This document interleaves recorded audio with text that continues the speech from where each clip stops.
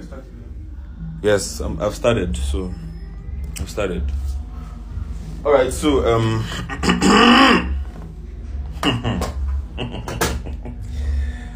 okay. So last week we started a series on conversations about the soul. God help me ignore the sound. Distraction. So okay. I think if you speak, It will- okay. it's going to override that one. Okay, so can put it off. So conversations, put it off. Yeah? Conversations about the soul. So we started with discussing the origin of man, how man came into being, and I'll just do a brief recap. Right? Once it's 5, let's call my attention. Right? I just do a brief recap. So we talked about how that man is spirit, soul, and body, and that those fundamental parts of man have their unique, they are different in terms of their distinctions. They are different. The spirit is not the soul is not the body is not the soul. So we made that differentiation. We differentiated the spirit, soul, and body. And one of the reasons why I had to do that differentiation, and I had to help us understand the functions of the soul, spirit, and body, is so that even in our own personal lives, we can be able to differentiate things that come from the spirit, things that come from the soul, and things that come from the body. For example, emotions originate from the soul, right? But that thing we call intuition, that knowing, originates from the spirit, right? So the difference, and I said that in terms of function, the intuition, the mind, the eyes and the ear have similar functions in the sense that they are sources of knowledge, right? But the difference between the intuition and the mind is that for the mind, you have to think, right? You have to think about, whatever thought or idea it is. But the intuition, you just know it. It just comes. The knowing just comes, right?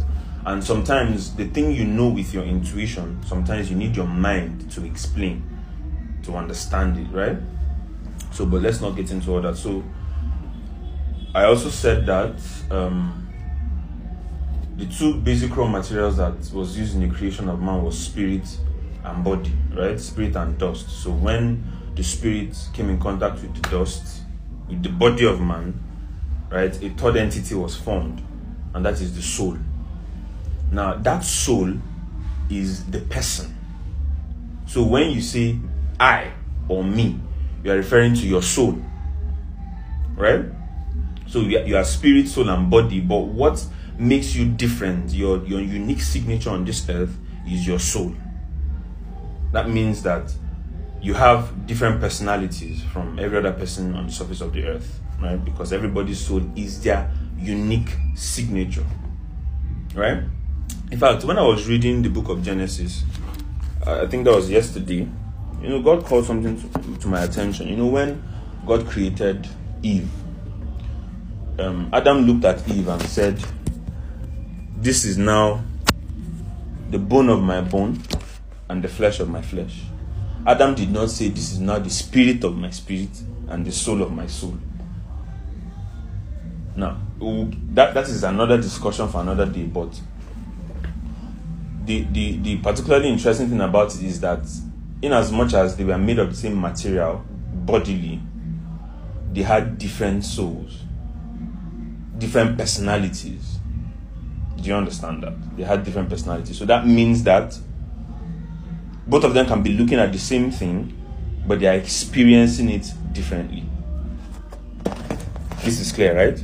So that means that all of us are in this room, but the way you are experiencing this noise is not the way I'm experiencing it.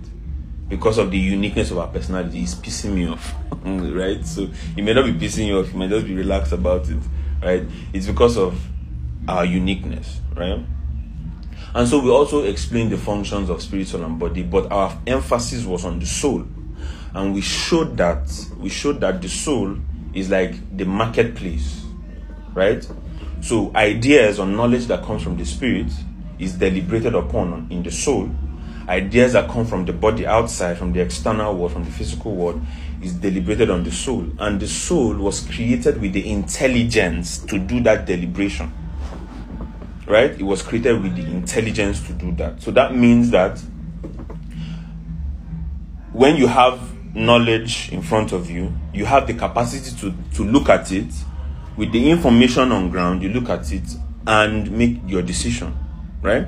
And remember that I said that this is how it works.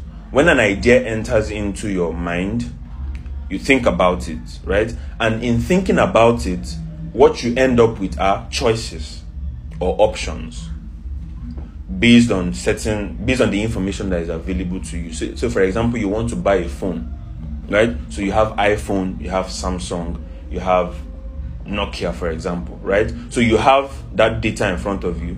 But then when you now do your analysis based on their functionalities, their camera power and all those things, right? So based on your analysis, you are left with, maybe you might reduce your options to 2 options. So it's either I choose Apple or I choose Samsung. Maybe I knock out Nokia out of the mix. So I have a decision to make. So when it's time to make the decision, what does the deliberation? Is your will, right? So your will is where the deliberation happens. Which do I choose based on the information that is at my disposal? So when you now finally decide this is the one I'm going to go with, what now happens? Your emotions flow in that direction.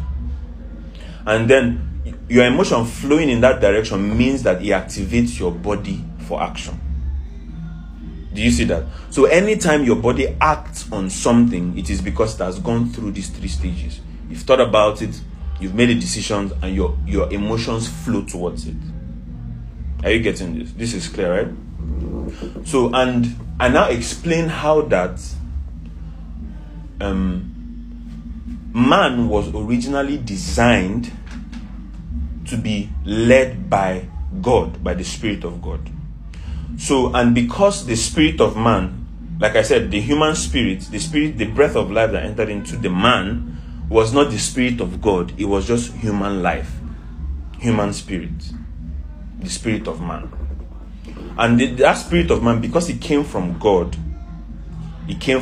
right? So it means that it was, what did I use again? It had affinity for God.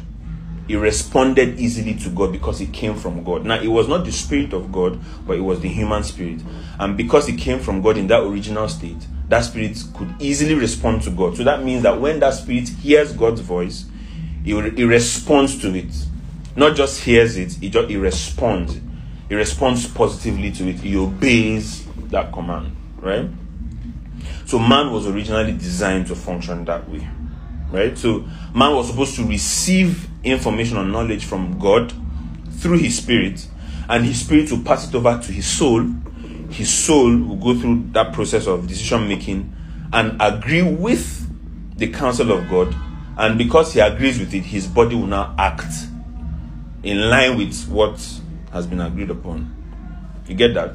Man was not originally designed to be led by his environment, to be influenced by the physical world. Are you getting this? In fact, let me corroborate this. Remember that when Jesus came into the earth, any small thing, he's always talking about my father, my father, my father. I hear my father, I see my father. Anything I see my father do, I do. Right? Jesus was simply trying to give us a template of how man was supposed to live. Right? Now, in the book of Genesis, when God created the heavens and the earth, and on the 4th day when he was creating the lights, we see something here in verse 17. He said that God, when he created the lights, God set these lights in the heavens to light the earth, to govern the day and the night, and to separate the light from darkness. Now, this is symbolic. It speaks to the fact that man was supposed to be governed by a higher realm. That is to say that man on earth was not supposed to be led by the things on earth. Man on earth was supposed to be led by the things in heaven. In fact, with that, let me say this, that man was not created to be creative. Man was created to copy whatever he sees God doing.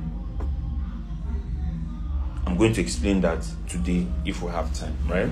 So the earth was simply supposed to be a copy of the heavens. And so God put man here so that whatever he saw in heaven, he would replicate it on earth. Remember that everything that we see on the earth they existed first in heaven. So if you read the book of Revelation, you will see trees around the throne of God. So the earth was not the first place trees existed. If you look around the throne of God, you see living creatures and all those things. The earth was not the first place animals existed. So everything we see on the earth is a copy of something in heaven. Even the technologies that we see today are just copies of things, are realities that are in heaven.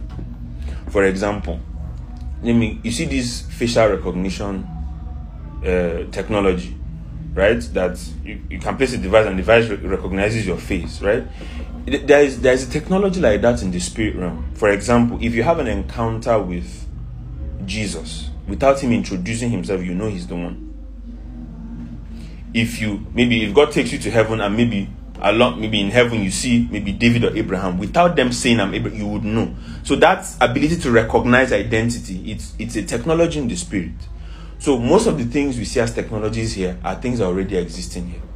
So earth was originally designed to look into heaven and say, okay, this is how it is. Let me extend that same technology, that same pattern on the earth. That was why when God spoke to Moses, he said, see that tabernacle, build it according to the pattern of things that you saw in heaven. Are you getting this? So that is why everything that Jesus did, he did after he saw his Father doing it.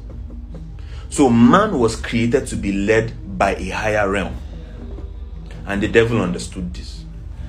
Are you getting this? Man was not originally designed to lead himself. Man was designed to be led, to be inspired. Let me use the word inspired by the Spirit of God. See, because at the end of the day, like I said, man had free will. Man had the power of choice. And the reason why it was like that is because God decided to create him in his image. Meaning that God said, you know what, I don't want to create, I've created angels, I've created all this, but I want a being like me who has the power to even say no to me. God made it that way. So man had the capability to say no to God and also had the capability to say yes to God. God gave him that ability. That is what is called free will, free choice. Meaning that God can place an option before man and man will decide to choose the one he wants to choose. God gave him that capability. And the reason God made it that way is so that man would choose him out of his own will, not by force. Because if God didn't give man free will, man would have been a robot, pre-programmed to execute certain actions. However, God had plans for the man, but God was hoping that the man would choose those plans that he had for him, while giving him the option to say no, to opt out. This is clear, right? Right. So I explained how that every action you see on the earth, right, was executed or was inspired or was activated by the decisions in the soul of the man. So I now ask the question: at the end of the day, what part of man carried out the action in the true sense of what I explained? Is the soul. Because before the body moves, the soul must have moved in that direction. Right? Good. So today, having that understanding, we're going to talk about the fall of man. And we'll now have to see how that man's, action led to the consequences that we see even till today. How is it that his decision to eat that fruit led to his fall and led to all the chaos we see on the earth today? What was it about that decision, right? So I laid the groundwork to make us understand that every decision comes from that immaterial side of man, the soul. And the soul has its intelligence and all that, and it can decide to do this or not to do this, right? Good.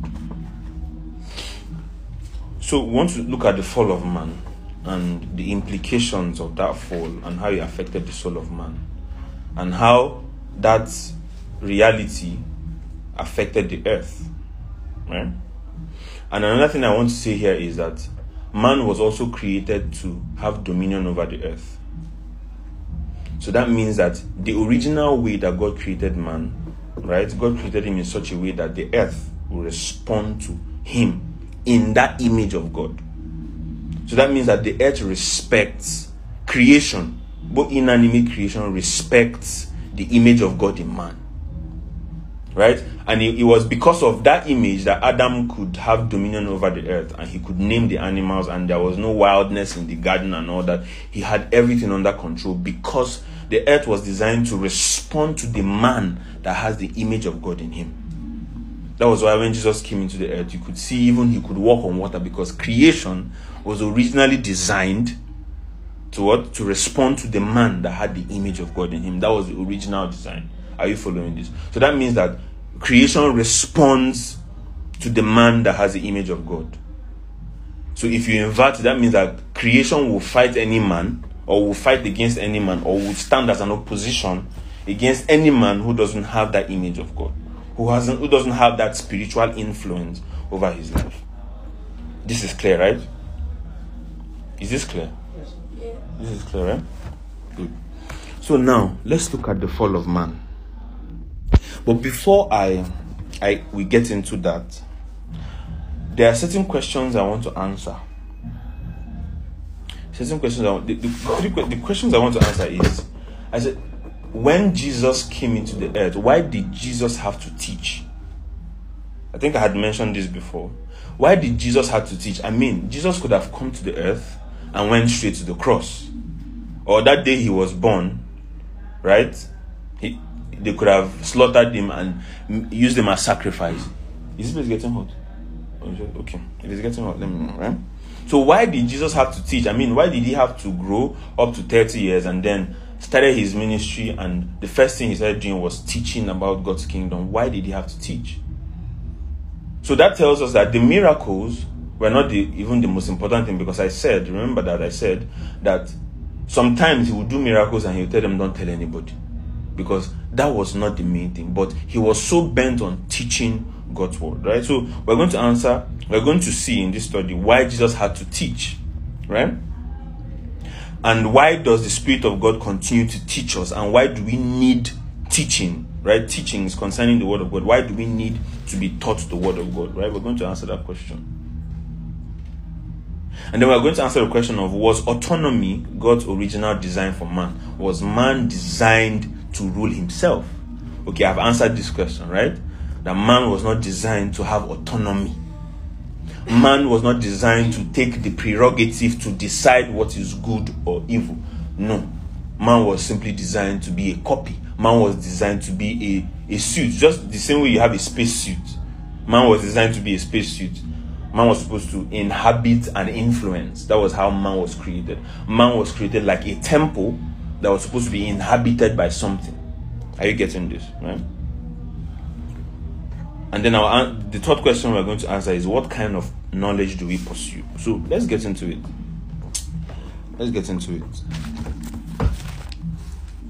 So remember, have this background in mind about how actions come about.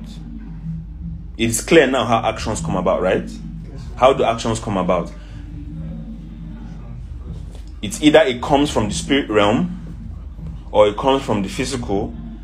The soul is the place of deliberation and authentication. The moment you authenticate that decision or that idea, your body moves, your emotions move, and your body moves to act according to what you have agreed upon in your heart.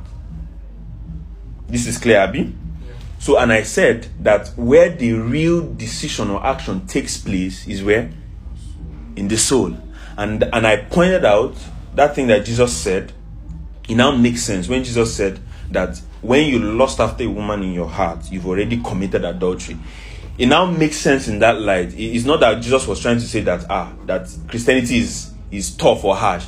He was simply trying to point out the fact that where the actual decision or action takes place is what? In the soul. So that means that to think is to act in the heart, in the soul. So thought is action in the unseen realm.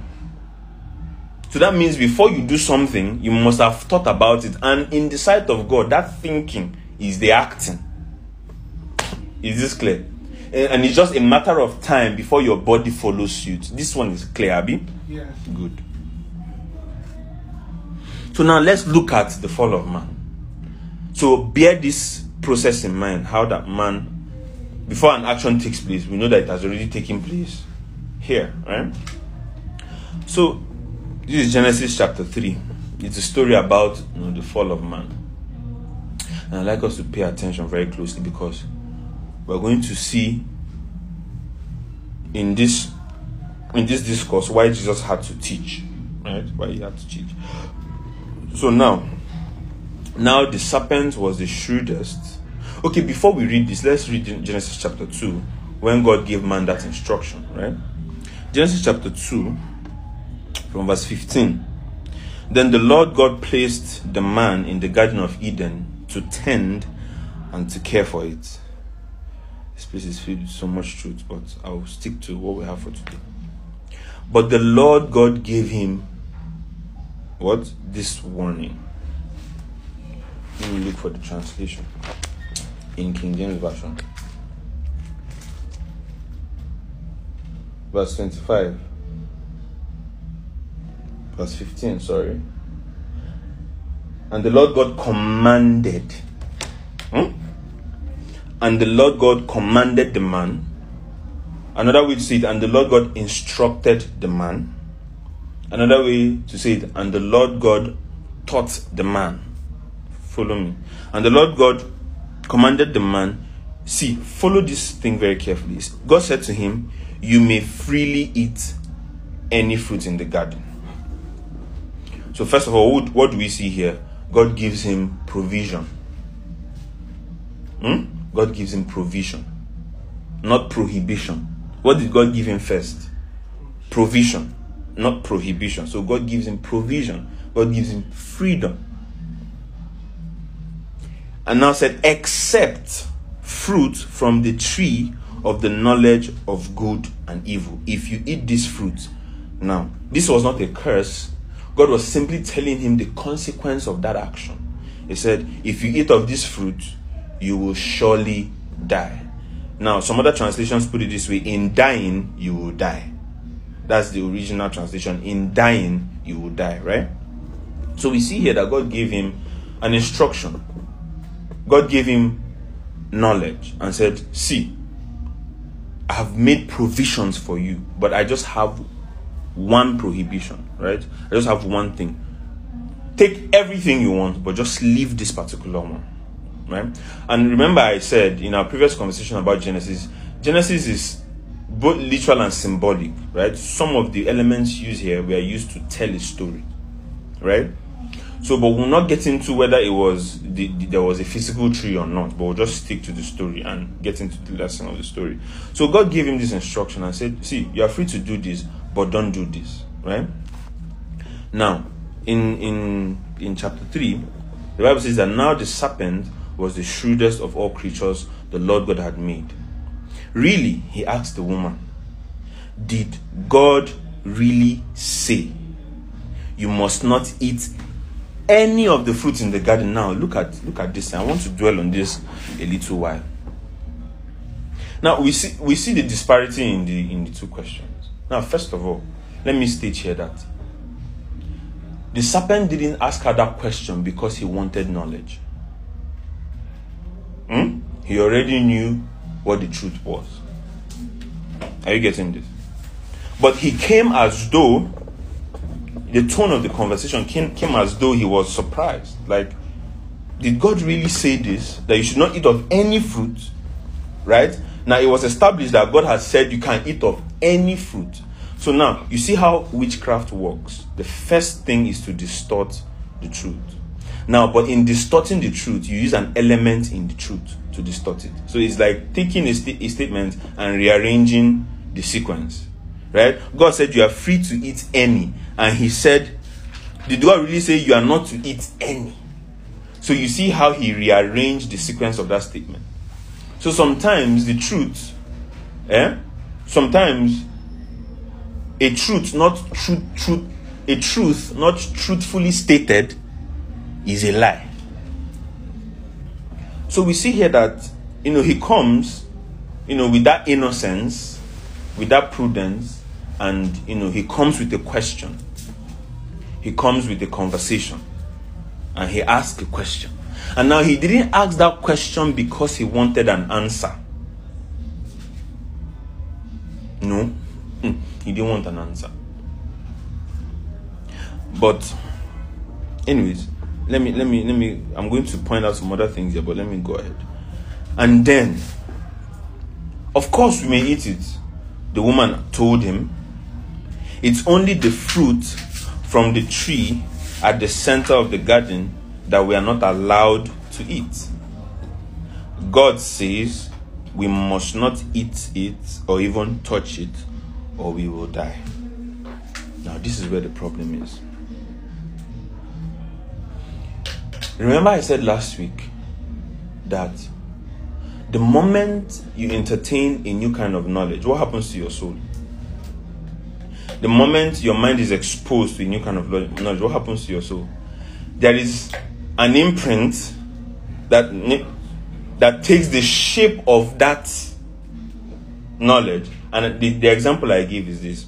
If you intend to buy a Toyota Camry, you've made a decision. The shape of that, for the lack of a better word, the shape of that Toyota Camry is imprinted in your heart. You will start seeing Toyota Camrys everywhere. That was what I said last week, right? So the moment your mind is exposed to a certain kind of knowledge, your eyes open. And before then, it will look as if your eyes, the moment your eye opens, it will not look as if you look back in retrospect, it will not look as if your eyes were closed to that particular thing. Now, that thing existed, but because you are not conscious of it, you didn't see it. But the moment you became aware of it, you started seeing it. So what I want to point out here is that knowledge, no matter the kind of knowledge, opens your eyes. That's what knowledge does. Knowledge opens your eyes. And that opening of your eyes will either lead to life or lead to death. We'll understand this more as we proceed. So, like I said last week, one of the mistakes that Eve even made was to do what? Was to entertain the conversation. Right? That was the mistake that Eve made. To even entertain the conversation. What would have been the most wise thing to do? Is to walk away from the conversation. Because you've been asked the question, and there's something about questions here, right? What questions do is, questions opens your mind. That's what questions do, right? So questions opens your mind to contemplation. And when it opens your mind to contemplation, what do you contemplate? You contemplate with the elements in the question. For example, in this place, he said, did God really say you may not eat of any fruit in the garden? What are the elements here? God's instruction, right? Prohibition, the fruit in the garden. So at that moment, she was processing the information with what? The data in the question. So whenever you are asked a question, what happens is that your mind is activated. And remember that I said in the process, it starts from your mind. The thoughts happens in your mind, and then you do the deliberation, and once you decide, your emotion flows towards it. Your body follows suit, right?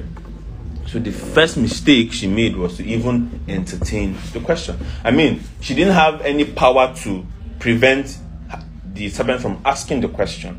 But the moment he asked the question, her mind was activated. Right? Okay, it's just like this.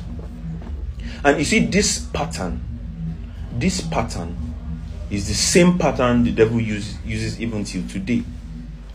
And now, the problem most times with our discernment is that we think that if we don't see a creature with two horns and a tail, then it is not the devil. But from principle, we've learned that spirits function through people, as long as this earth is concerned. So if someone comes, let me say you're happily married now, and a guy, cute guy that meets your spec, asks you, are you happy in your relationship? Now, what does that do to you? You start thinking about the whole relationship, the things that have been happening in the relationship, whether you are happy or not, and you start remembering the things that have been happening in the relationship that you don't like. And then because the person asks you out of, seeming concern, whether the person marks it or not, are you really happy in your marriage? You start to think about it. And then you now call into question, what is happiness? Is it because that person asked that question with a different definition or experience of happiness? Now, before the person asked the question, you had your own experience of happiness. And so the person calls into question the validity of your own experience. And then if you entertain the question, now, without even saying anything, your demeanor, your facial expression, and the person sees you are contemplating, the person now, if the person is smart, the person will now begin to say all the things that he can do. You will not surely die. Come on, die. So you see the intelligence of this. So what a wise woman would do in that situation is to do what? To walk away from that conversation. Now, let me divert a little bit. When I counsel some ladies, they come to me and they'll be like, this guy will not let me be. This guy will not let me be. He's always on my case, calling. And then the question I ask is, do you respond to his conversation? They'll be like, yes, now. And they'll show me chat. And I say to them, as long as you are responding, the way the person interprets it is that you are open to the conversation. So they're like, I don't get it. And I will insult him, and you will see the insult. And I'm like, see, this is a universal principle. The moment you respond, the door is open. And that was the mistake Eve made here. She responded. Do you see this? Now, let's even say, okay, you are supposed to respond. But now, how did she respond? Now, let us go into Jesus' temptation. You see that in Jesus' response, he was not attempting to teach. What was he doing? He was stating the fact. So, but you see here that Eve started to teach. No. This is what God said. And then she sat down and started teaching him. Is it because he came as though he was interested in the knowledge? And then having access to that distorted perception, she started considering other possibilities. Are you following this? There's so much to say here, but let me stick to the fall of man, right?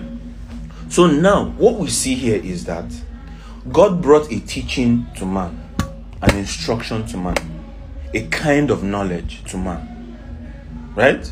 And then man, as long as he was there, was operating within the limits of that knowledge that God had provided. And remember that I said that man was designed to be led by a higher spirit, right? So God was responsible for what? Defining concepts for him. God was responsible for supplying ideas for him, and he was responsible for executing them on the earth. So whatever he saw in heaven, he implemented on the earth. He was not creative. He was simply what? Copying. Are you getting this? Right? So, but then, this one brought a new kind of teaching. Now, God's teaching, the implication of God's teaching is this, right? You need to trust me enough to lead and inspire you. You need to trust me enough to be the inspiration behind your actions. You need to trust me enough to be the one that animates your action. You see, because once it comes from the spirit and the soul accepts it, that soul's decision animates the body to act. So that means that it is the spirit that animates that action. Are you getting this? Are you getting? So that means that whenever you see someone's actions, it's no brainer to know that that action was inspired by something.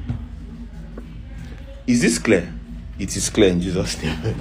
It is clear, right? So now he had one source of knowledge, but now another source was opened up.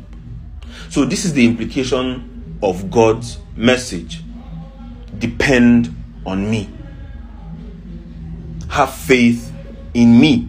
Believe in me. Trust my spirit to inspire your spirit. Trust me to lead you. Are you getting this? But this guy came with another teaching, which is what? You can be as a God. That means that you can have the prerogative to decide what is good or what is evil. You have the power to what? To lead yourself. Self-governance, self-made, selfish. Do you get this? Because your soul has the capacity to decide. And I mean, you're supposed to be woke and smart. You can't have only one source of knowledge. You should listen to Kim Kardashian on how to run a marriage. You know, listen to Kim K, listen to this one, gather all together so you have wisdom. Listen to other sources. Be a God. Decide how to run your life by yourself. You don't need to rely on God. It's so boring to have to take your opinions from God's word. Gods are not boring. Come on, take up the responsibility and decide for yourself. Are you following this? So, what is the implication of that teaching? You don't need to rely on God. You don't need to have faith in His word. You don't need to believe the teaching of God. In fact, if we go into theological exegesis, the person who gave the instruction was Jesus. It's called Lord God. The Lord God is the pre-incarnate Christ. And now remember that it was the Lord God that gave them the instruction. But when Satan came, he said, did God say? So he was trying to see, God is the creator, but the Lord God is the one that has a personal relationship with man. So he removed that instruction from a loving relationship. You know, it's just like, for example, the person you're in a relationship with or the person you're married to gives you an instruction. Normally, the person tells you that thing out of love to help guide your relationship. Right? So, but I come now in my intelligence and I want to remove the idea of the fact that that instruction came from a loving God or a loving man or a loving woman. Are you getting this? Let me say, for example, now, a woman tells her husband, you see this lady you are speaking to, from what I see, she doesn't mean well for you. Now, that instruction came from a loving relationship. So, but I can come and tell you, this woman is trying to control your life. So I've removed it from a loving relationship and I've made it this woman. So you no longer see the instruction as a loving nudge to watch your ways. You see it as a woman trying to control your life. Now, the element of this deception is... I can open this window. I'm sweating. The element of this deception is so carefully thought out that you may not even observe or notice what is actually going on. The thing just happens like this, bam, bam. And I tell you, in every bit of information, there are hidden meanings, insinuations, and all that behind it. And the purpose of this was just to create confusion, right? So you see that God brought His teaching. The devil brought his own. And the devil's teaching, right, it was designed to make the man feel that he had the power to lead himself. But even the devil knew that there was a universal principle, although it was not written, it was in Romans that Paul now wrote it, that you are a slave to who you what? Obey. So the devil knows that if this guy follows my teaching, that means that he's obeying me. Now I'm telling him, you don't have to obey anybody. Be autonomous. But I know the design of man, that man was not designed to lead himself. So that the moment he says no to the leadership of God, he will assume another leadership. There's a universal principle. One must give way. You cannot serve two masters.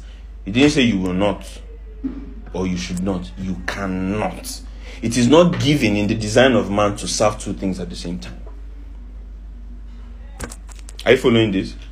So, but Eve didn't see it in the conversation, but the person deceiving knows. Now, there is something that our uncles used to do when we were younger, when we didn't know anything, right? Now, as a child, when your uncle gives you 25 naira, no, when the uncle gives you maybe 100 naira, we call it one money. They used to do it a lot to us. They will come with 4-5 naira and say 4 money, give me 1 money. No, they used to do it a lot to us. It was when we grew up that we realized that these people deceived us. Now, we didn't know the value of that 1 money that we had, right? But because we judged it by quantity, we thought that we cheated them. But in truth, they cheated us, right? So you see God giving this instruction, and the devil comes with his own multiples. Come on, you can do this, you can do this. And because we now look at it and see that the quantity is actually good. So the moment, and the Bible says that the woman was convinced. So the woman had faith in the teaching of Satan. The woman was convinced is what is called unbelief. Agreeing with what God said is what is called belief, faith. Right? So what happened here was what? Unbelief. So by implication, agreeing with Satan's teaching resulted in unbelief. Are you following this? So now, the question I want to ask is, what was the main target of Satan? What was his main target? What was his main target? I know he was targeting the man, but what was his main target? He was targeting the knowledge of God, the teaching of God. He didn't want man to subscribe to the knowledge of God. He didn't want man to subscribe to the opinion of God about matters. So he was targeting the knowledge of God. And he came with his own kind of what? His own kind of knowledge. So we see that what really happened in the fall of man was what? Was the turning away from the knowledge, the true knowledge of God. So that knowledge of God was represented by what? The tree of life. And that is why Jesus said, how did Jesus say it? And this is life. To what? And this is eternal life. To do what? We're going to read. To know who? To know God. So Jesus came and made us understand that what that tree of life stood for, eternal life stood for what? The knowledge of God. So this is eternal life, to know God. So the real target was the knowledge of God. To be led by God. So you see that, everything that the devil is doing today and in the next generation is to what? To target the knowledge of God.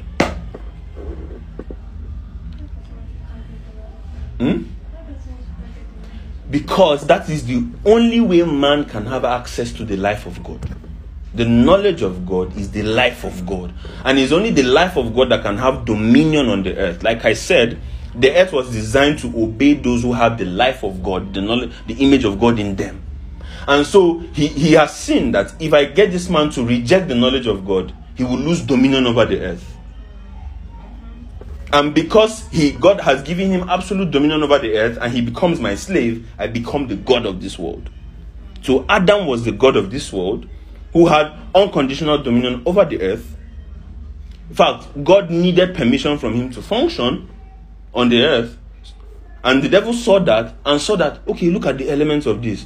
This man has absolute dominion over the earth. What keeps him in dominion is the knowledge of God.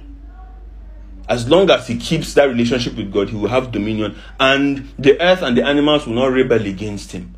But if I can get him to obey me, he becomes my slave. And invariably, I can now have influence over this earth. So that was why when man sinned, the earth rebelled against man. So when God was cursing man, God was not cursing man. God was simply telling him, because you've done this, the earth will be hard. you will need to toil to produce from it. Because the earth would have naturally obeyed you if you were if your relationship with me was okay.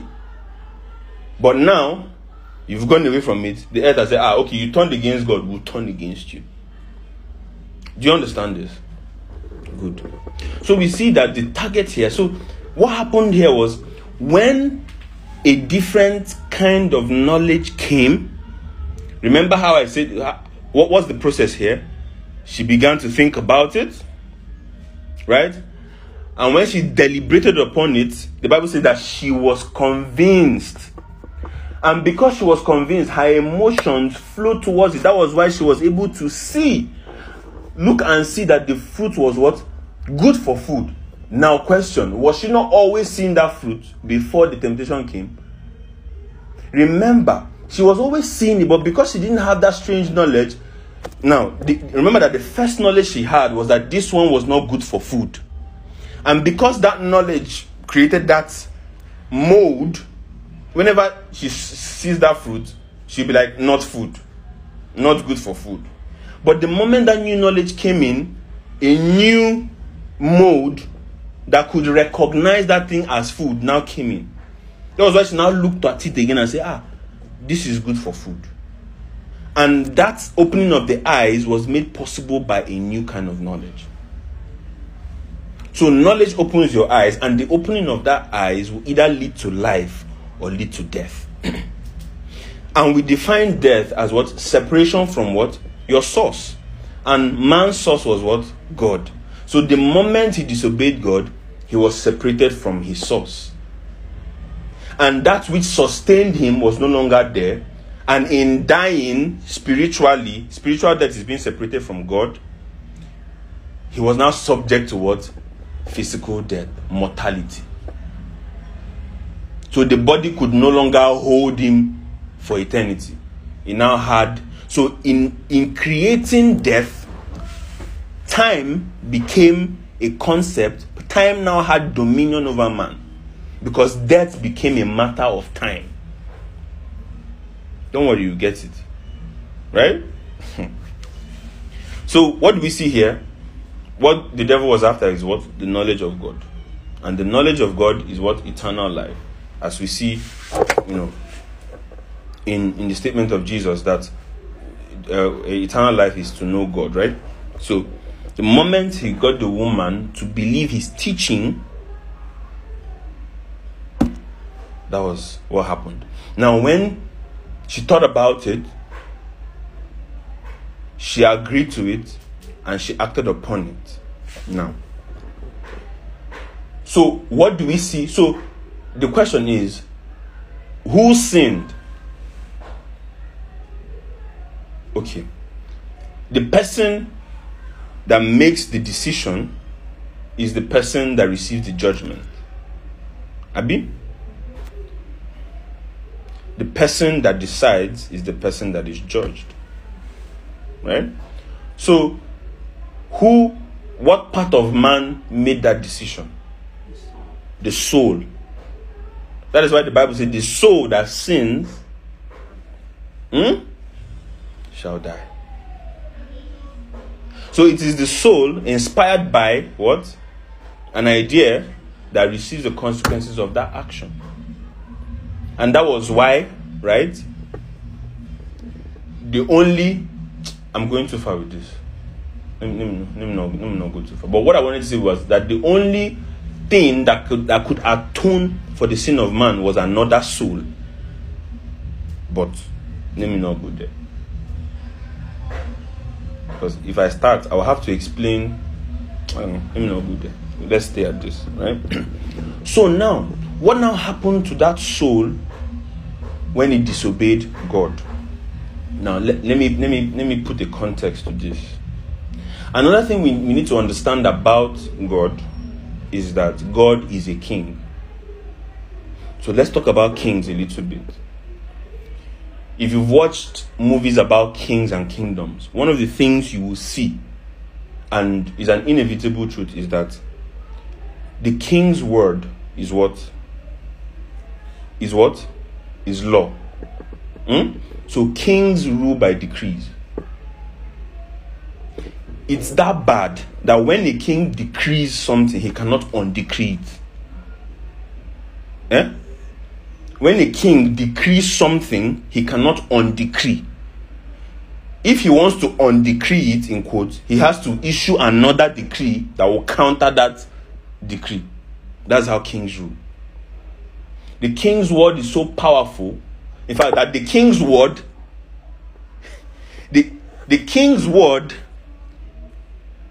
is the real authority, such that once the king utters it, even the king is subject to his own word. Are you following this? This is what the Bible says in Psalm 138 verse 2, that for thou hast magnified your word above your name. We will talk about that some other time. So, the person who gave the instruction was the king. He's a father, king. He's a king and he's a father. Right? So, and kings don't give opinions. Kings don't suggest. Kings give commands. Kings give decrees. And once it's decreed, if you disobey that decree, what is it called? Treason. And what is the consequence of treason? Death. So it now makes sense that it was not necessarily about the fruit, it was about God's instruction. A king's instruction. Going against the word of a king. That's the real problem here. Because God brought a kingdom into this world, and as a king, he rules by his word. So he gave his word. It was not up for deliberation. And the devil came to tell him, you're a king too. So why let another king rule you when you can make your own decrees? Take up this thing. And in doing that, he was issuing his own decree. And so if he was going to disobey a king's decree and obey another one's decree, that means you have rebelled against this king and you've come under the authority of the word of this one. And the funny thing is that the one that was talking was not a king. The one he was talking to was already a king, in the image of a king.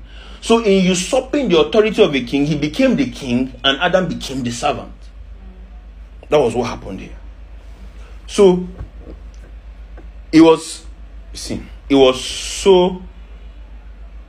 so bad because this was the word of the king, and going against the word of the king is treason. So don't make it really about the fruit. That was why when Paul was talking about it, he was talking about of man's first disobedience.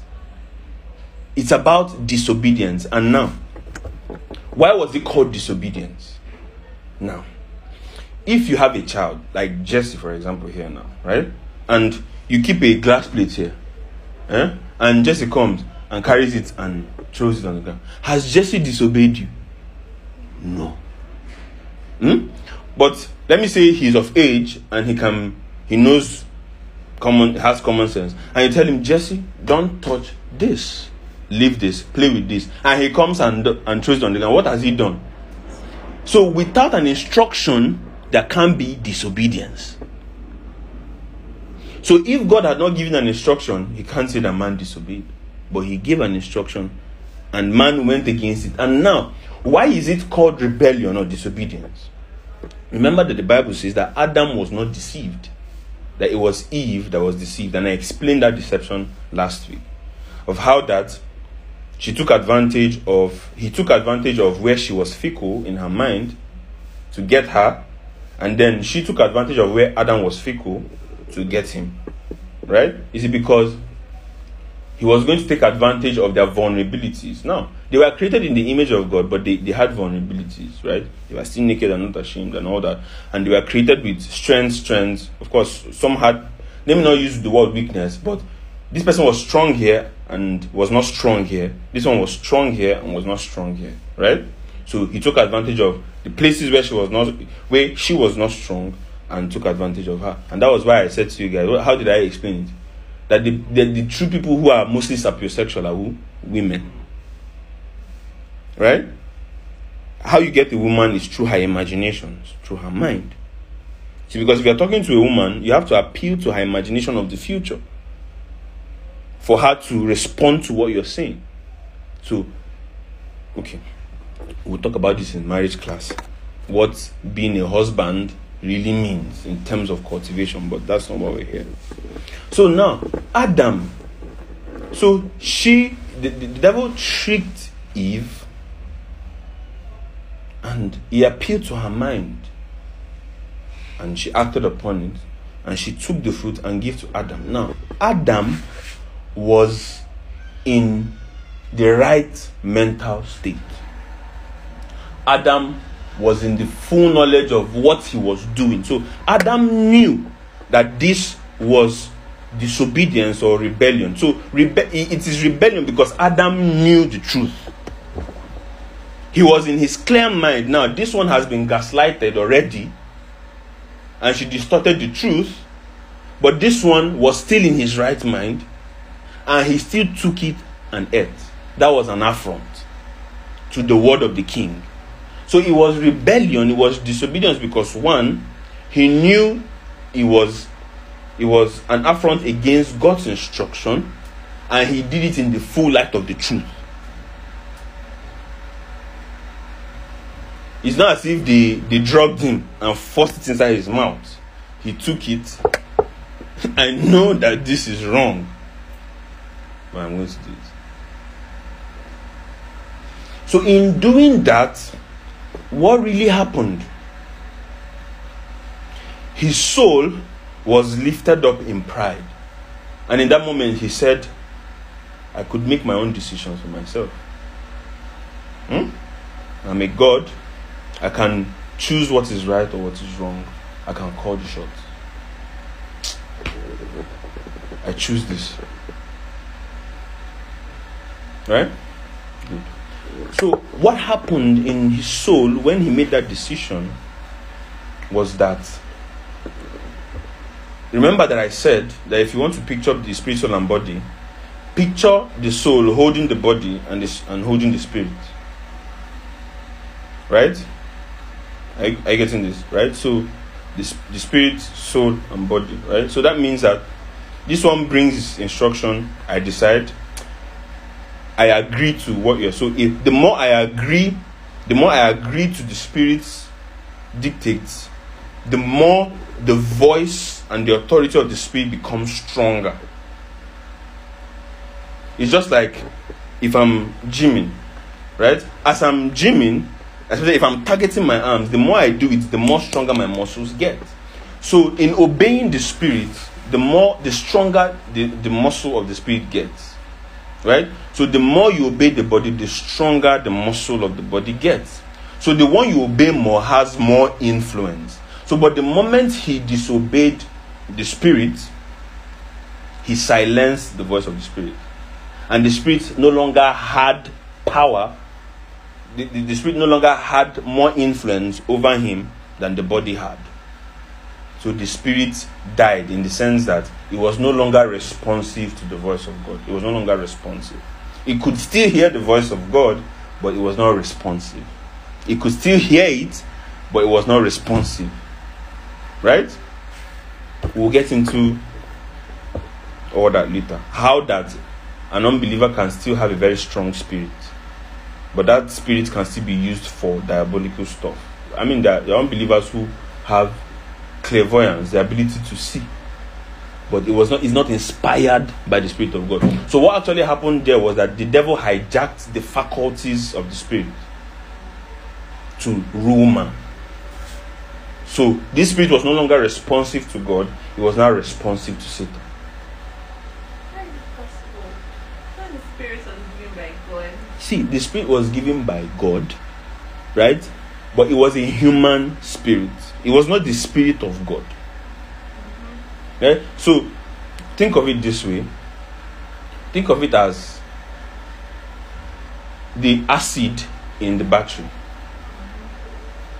If you put water, for example, if you put water in that battery and charge it, will it charge?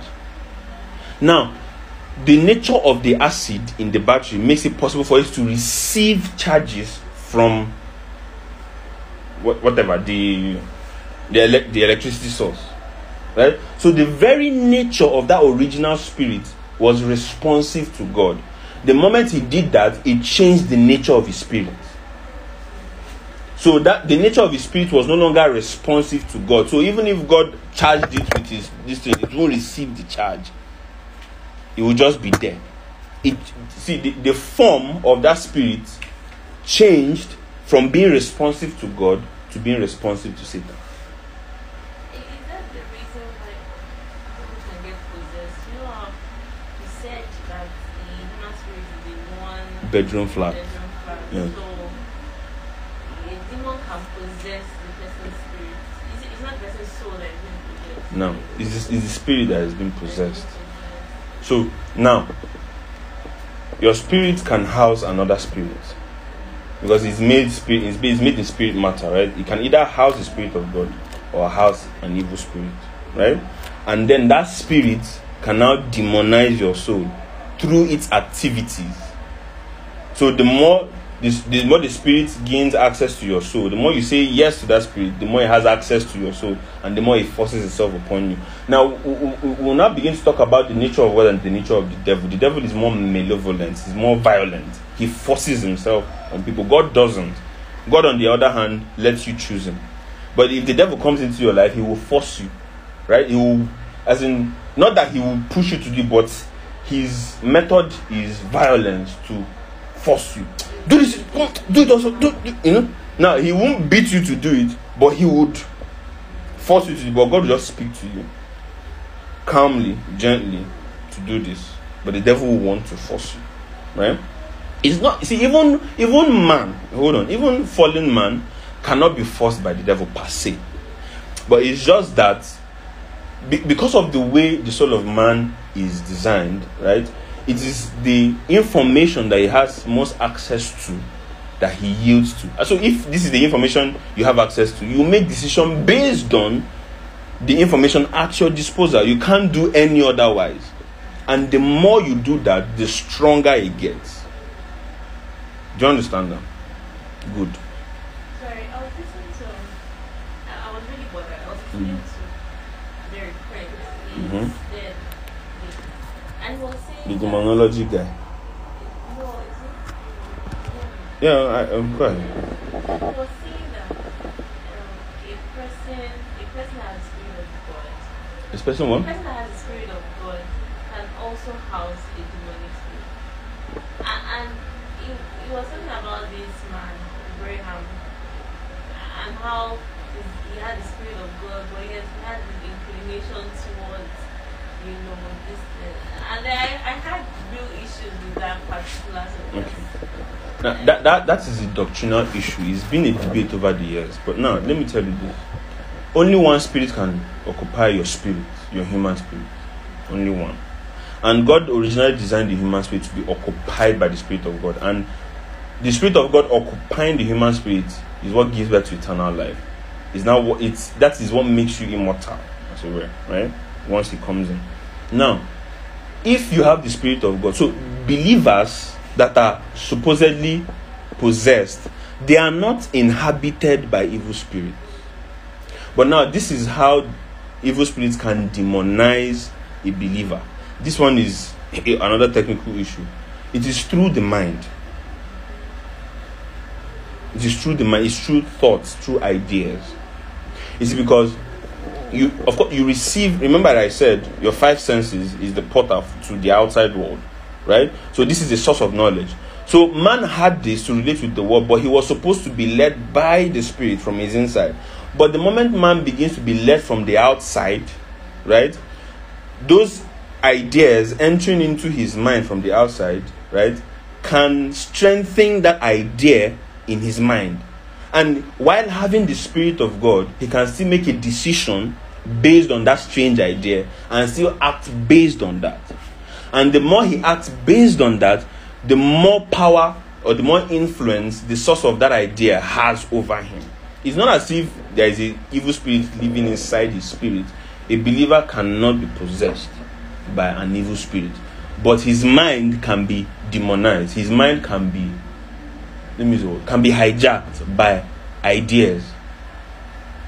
So if he has not learned how to follow the leading of the Spirit, he will follow the leading from the outside, right?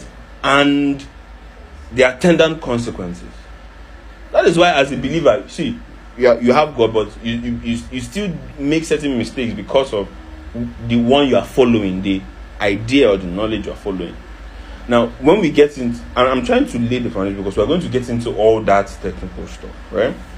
But a believer cannot be possessed by the devil. But there's something that I call demonic treatments. How demonic treatments happen is through thoughts, ideas, images. Are you getting this? You see the way, what's that thing called? Is it cookies in adverts? For example, when you, is it, what is it called again? When you click something, you keep seeing things like that. For example, when you view, sometimes you don't need to click, you just view, you just stay more than 5 seconds on a particular product, you now begin to see that, and that's how demonic treatments happen, right? So they flash you an idea, you entertain it, they flash you another idea, right? And sometimes you may think it's coincidental. Somebody tells you about it. That person was inspired to tell you. Because what did I say are the source of thoughts? Spirits. So when spirits vibrate, they release thoughts. And those thoughts are utterances of those spirits. Right? So it releases a thought into your mind. Right? And the truth is, the soul realm is exposed to both the spirit and the body realm. Right? So they can whisper an idea to you as a thought. So God speaks to you, the devil also speaks. Your body speaks, and you hear them as thoughts. Are you getting this? So a demon spirit can speak to you. You are worthless. You are not fine. And the demon spirit will inspire maybe your sibling or your friend to tell you, come on, they're waiting you get safe. That's called demonic treatment. They're treating your mind. So that thought is just entering. So maybe you go somewhere else and maybe you see somebody saying something in that. Now that thing is properly orchestrated. That's why I said life is spiritual. Some things that happen to you think is ordinary. No, it is orchestrated. It is scheduled, right? So you now hear those thoughts. Those thoughts continue, and then the moment you now sit down to dwell on it, it amplifies. And because of the principle of the soul, whatever you focus your attention on amplifies, becomes stronger, right? And begins to move your will and your emotions and all that, right? So they can begin to treat. Now listen, you can begin to treat your mind with those thoughts, those words, and then you can hear, okay, since I'm not fine now, and then you now begin to look for ways to fill that void. And you hear a voice telling you, just go on the net, check for a pornographic this thing, just watch. Right? You hear those voices, they come as thoughts, you think it's yours. It's not necessarily yours. Because you have the Spirit of God in you, you have a supply of divine thoughts. Right? Now, because you've not learned by experience to walk by the Spirit, you are now more subject to that one coming. So in doing that, in nudging you with words, with thoughts, with images, in fact, sometimes they'll suggest movies, music, and all that. And have you ever asked yourself why people who are sad listen to sad songs? They have a pull to listen to sad songs. Is that the logical thing to do? If you are sad, shouldn't you listen to a happy song? But you now listen to a sad song, you feel relieved, but no. You don't feel relieved. It has consolidated its influence.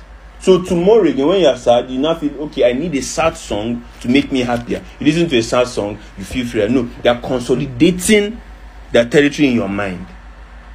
And so, by experience, with time, right, your mind has now been overtaken by that particular mindset. What is a mindset? A mindset is created by your experiences.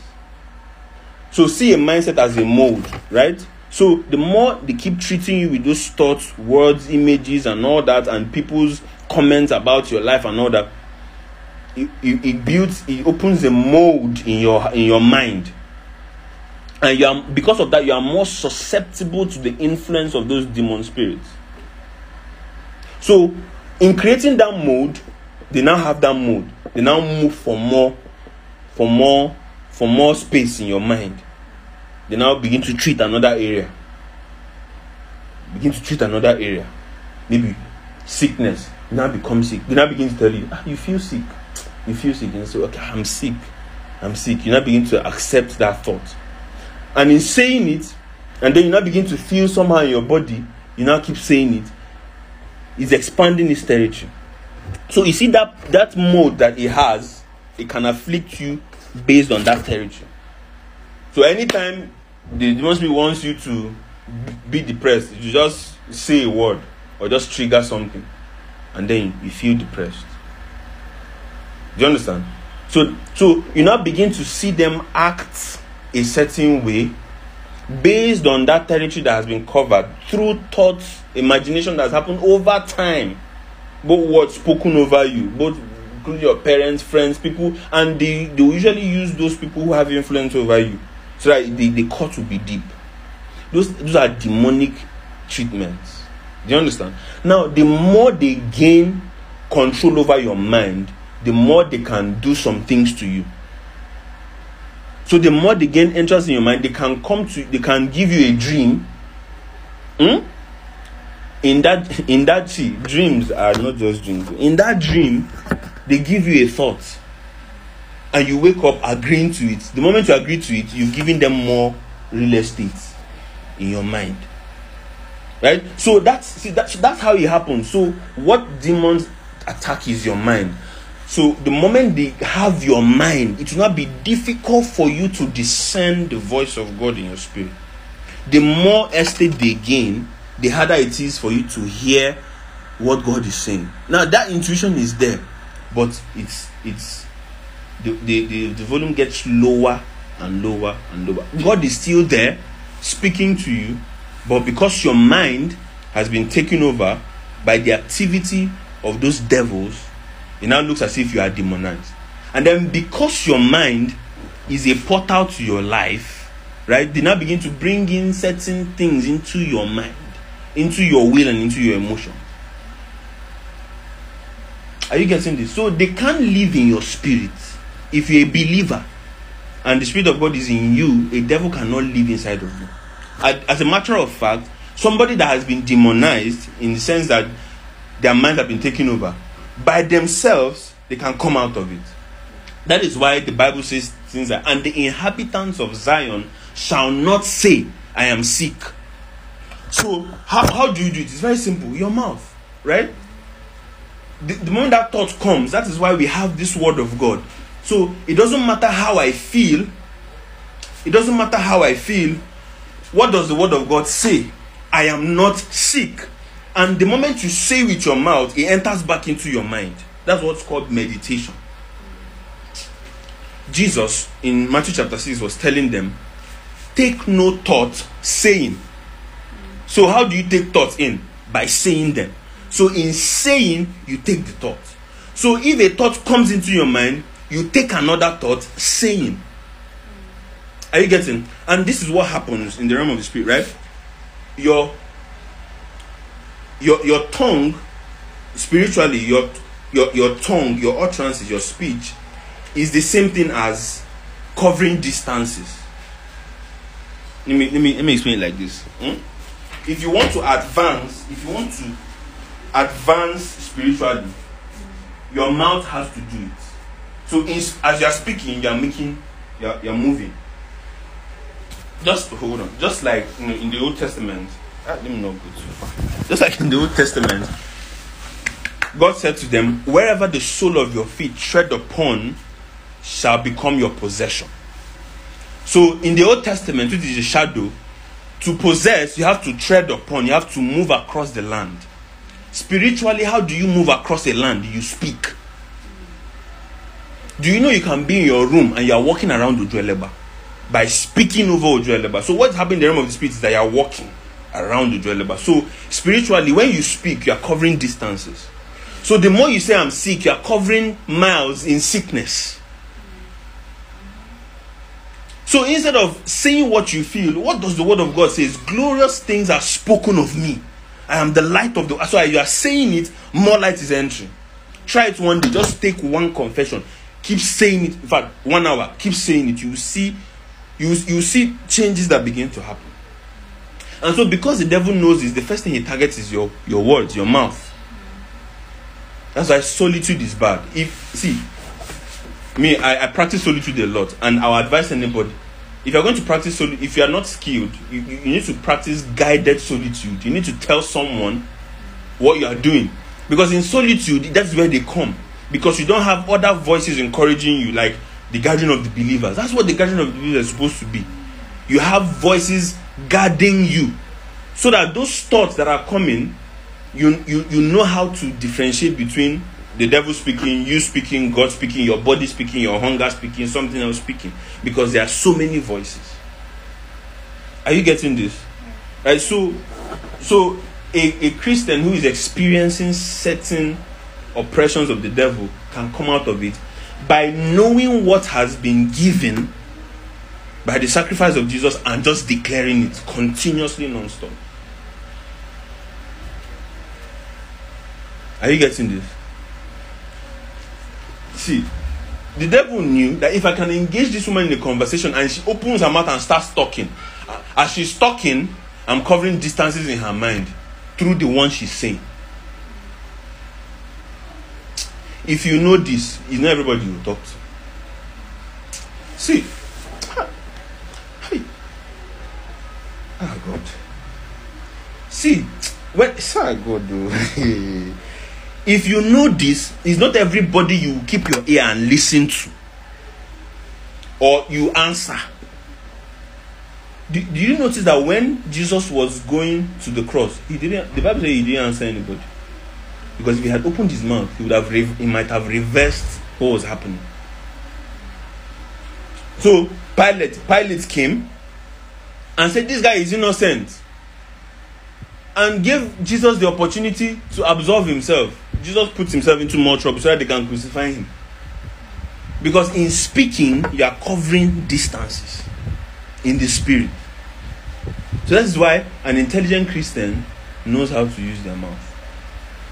One of the ways you know that the devil is actually battling for your mind is when you have those thoughts, you have this fear that if I speak now, there's this fear we used to have when we were smaller. I might say now, the devil will start attacking me. The devil will give you the impression that if you pray or you say anything, he will come and attack you. And in fact, sometimes when you pray, after praying, it's as if you have some experiences. And because of that, you stop praying. There's this thing that used to happen when I was in secondary school. We used to do midnight prayer every night. Every night. So, and in fact, first of all, our foundation was faulty. Because the only thing we did in midnight prayer was battling demons. That time, our prayer leader will come. This is how he used to come. And because of it, some of us used to hide. We used to hide on that bed so he will not find us. He will come. Wake up. The demons have gathered. We need to go and battle. It was just battle. So every prayer meeting we had was a Holy Ghost fire. And let me tell you what used to happen then. We will go to, in fact, that Tinkan Island. We used to go to that place to pray. So as we go to that place, you'll be feeling some kind of strange presence. So the prayer leader will be like, spread out, so that you'll be there, spread out. So as we are praying, we'll be going closer to the circle, so that nothing will touch you. See, we were praying out of fear, and the devil feeds off that kind of prayer. Right? In fact, we not having strange experiences. After midnight prayer, someone to come and press you. So the next day you won't want to pray so that you won't look for the devil's trouble. In fact, there was this guy, one day we were praying, a bird perched on him. The next day, his face swelled up. Now, those things are made possible because we were in fear. That is why the Bible says that perfect love casts out fear. God has not given us the spirit of fear, but the spirit of love. See, the moment fears enter, the devil has a stronghold.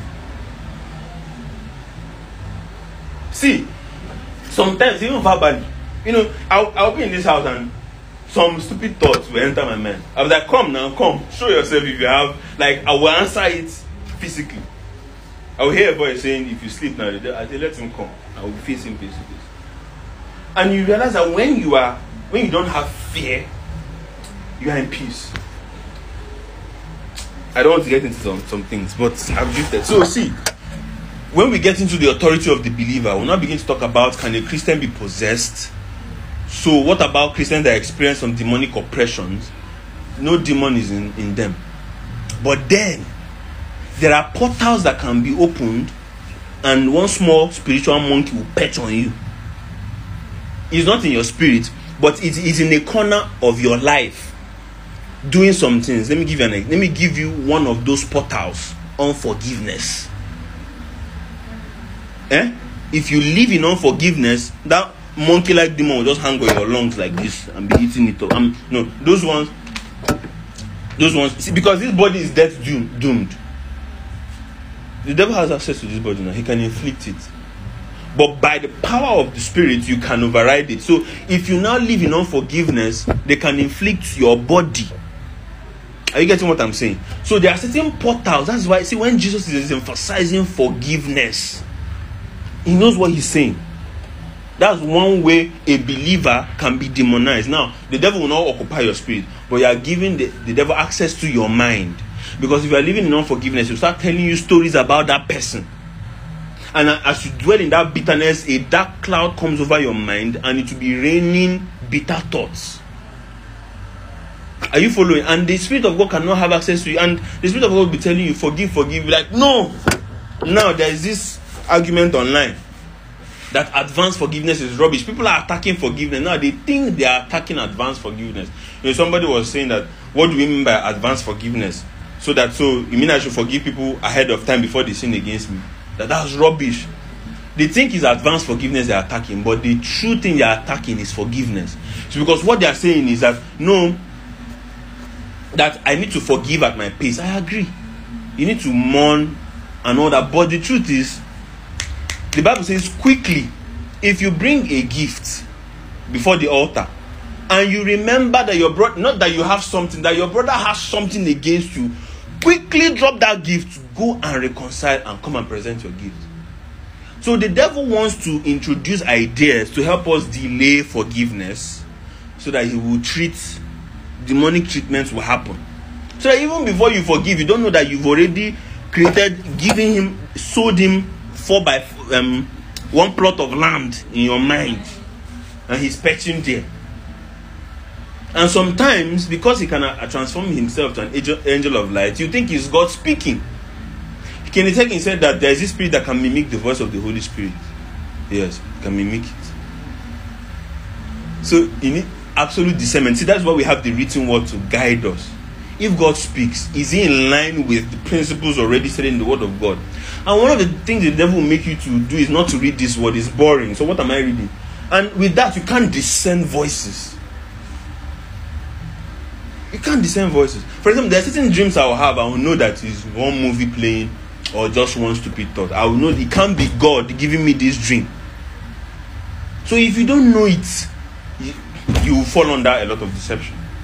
And deception is the devil's trade. Witchcraft. He's the one that invented it now. Right? So when we get into that, that's why walking in love is the true measure of your spirituality. That's why if someone does something to me and I find it hard to let go, I go and pray. In fact, I can do a whole midnight prayer just to releasing blessing. And let me tell you the easiest way to forgive somebody. Just go in prayer. Start blessing them. All the good things, bless them. As in, they've hurt you, pray for them, bless them. They will succeed just until you feel that release in your spirit. Because some things you can just mentally let go, but if it's deep, you can do it in prayer. Keep blessing them. Anytime you remember them, I bless you. You will succeed. In fact, you will grow great. You will have money in this life. You will marry well. You will do this. Your children you pray for them. That is a strategy. That is a spiritual intelligence strategy to stay, because of the kind of world we live in.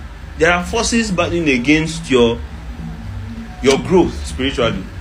So all those forgiveness, envy, gossip and all that, those will begin to come and begin to, as you indulge in it, you are selling plots of land in your mind to the devil, and he's building houses there. That's why you see a believer who say, I will never forgive. they've built duplex. There. Now, listen. Such people can go for a worship meeting and experience. Remember I said that it is your spirit you fellowship. They can have such good experience with the Holy Ghost in their spirit, but their mind is still taken. How you know? How you know? How you know that in spite of all those experiences in church is when you now bring the word of God, because the devil hates the word of God. When you tell them, the Bible says we should forgive. For what? Why should I forgive? Do you know what this person did to me? Do you know what I did for this person? No, you can't. You have to give me time to process it. See, do you know that you cannot tell a Muslim, say after me, Jesus Christ came in the flesh. He cannot say it. Because it's only the person with the Spirit of God that can say that. See, if the devil has influence over your mind, you reject the word of God. You will think you are being woke. It's not you. It's that civilization that is propelling you. You just see. I'm not telling you something I've not experienced. Between 2000 and especially in 2019, as in I was angry with God, and the devil used that anger to cover some miles. If I hear God, I get angry. So in most of my the truth is, I still love God in my spirit. In my conversation, even if I wanted to talk about God, I won't use the word God. I will look for maybe superior power. I would rather use that than say. And that it was this year, last year, that I look back and say that the devil was treating my mind. I was angry with God. So it was late last year, late 2019, that God told me, don't be ashamed of me. That because I didn't want to talk about him because I was struggling. A lot of things that happened in my life was so bad. I didn't want to hear his name. And it was treatment, small treatment. Can you imagine? He let your father die. Yeah, my father died. As in fact, I started mourning my father afresh in 2019. I started mourning him afresh. And he let your father die. Your father was such a good man. He was always praying. See, this God does not protect now. See, why didn't he protect him? These were conversations happening in my mind. And I was letting it because I was grieving. That is why the kingdom of God is what? Righteousness, peace, and joy in the Holy Ghost. So once you are grieving, the devil can take advantage of that and start telling you, look at you. Your father was a Christian, but he's dead. So why is it that? I said, why is it that all good men die? And that voice started telling me, don't be too good. Add a little bit of bad so that you can live. I'm not joking with you. That's the voice I was saying. Add a little bit of bad. Don't you notice that all these bad men, they are living longer? The good men, the ones that are really good, they're the ones that are dying young. Just add a little bit of bad so that you not go. You know, all those good men, if they leave, God will rapture them and take them. So you have to add a little bit of bad so that. And someone will come and be having conversation with me. They won't know that this is what is going through my mind. I'm sure most of you are surprised. So there is nobody that is not susceptible to that kind of deception. So when you start noticing a persistent voice telling you what God has not said, it is a demon or a devil trying to treat your mind. You know the way you do water treatment? They're trying to treat your mind to get to disagree with the word of God. I had a period of crisis now. And I told myself, it's like I'll become an atheist. What's all this one? I started entertaining more of those intellectual conversations. But that light in my spirit, it was still flickering. I know that sometimes that thing will remind me of the encounters I had with God. You know that God is real. There is no way you don't know. Look at this encounter. And it was October 2019 that I just broke down in tears like this. I just stood up. And something said to me, go and listen to me. No, it was around November. And I see, as the devil is treating your mind, God is also treating you. God is also doing his own. That's why the Bible says that the flesh and the spirit are at war. God is also doing his own, and the truth is that God always wins. So something happened. And now, if it was looking back that I saw how God orchestrated that event. Now, in the physical, if you were there when the thing happened, you would have said that something was wrong with me. Now, so I traveled. That was November. So it was October that I started getting that experience again and all that. So November, I went for my sister's wedding in Owerri. So that night, so we were supposed to, of course, usually when the wedding is over, all of us are supposed to go home. But I had booked my distance, and I told my mom I needed to come back that November 2019 to Lagos. I needed to do something, right? So I went to her. How did it happen again? So I went to her to tell her that, see, I need to... Okay, my friends came from Owerri, so we're in the village. And I needed to go back to the house and go the next morning to Lagos, right? So I needed to tell her so that she can give me the house key. Do you understand?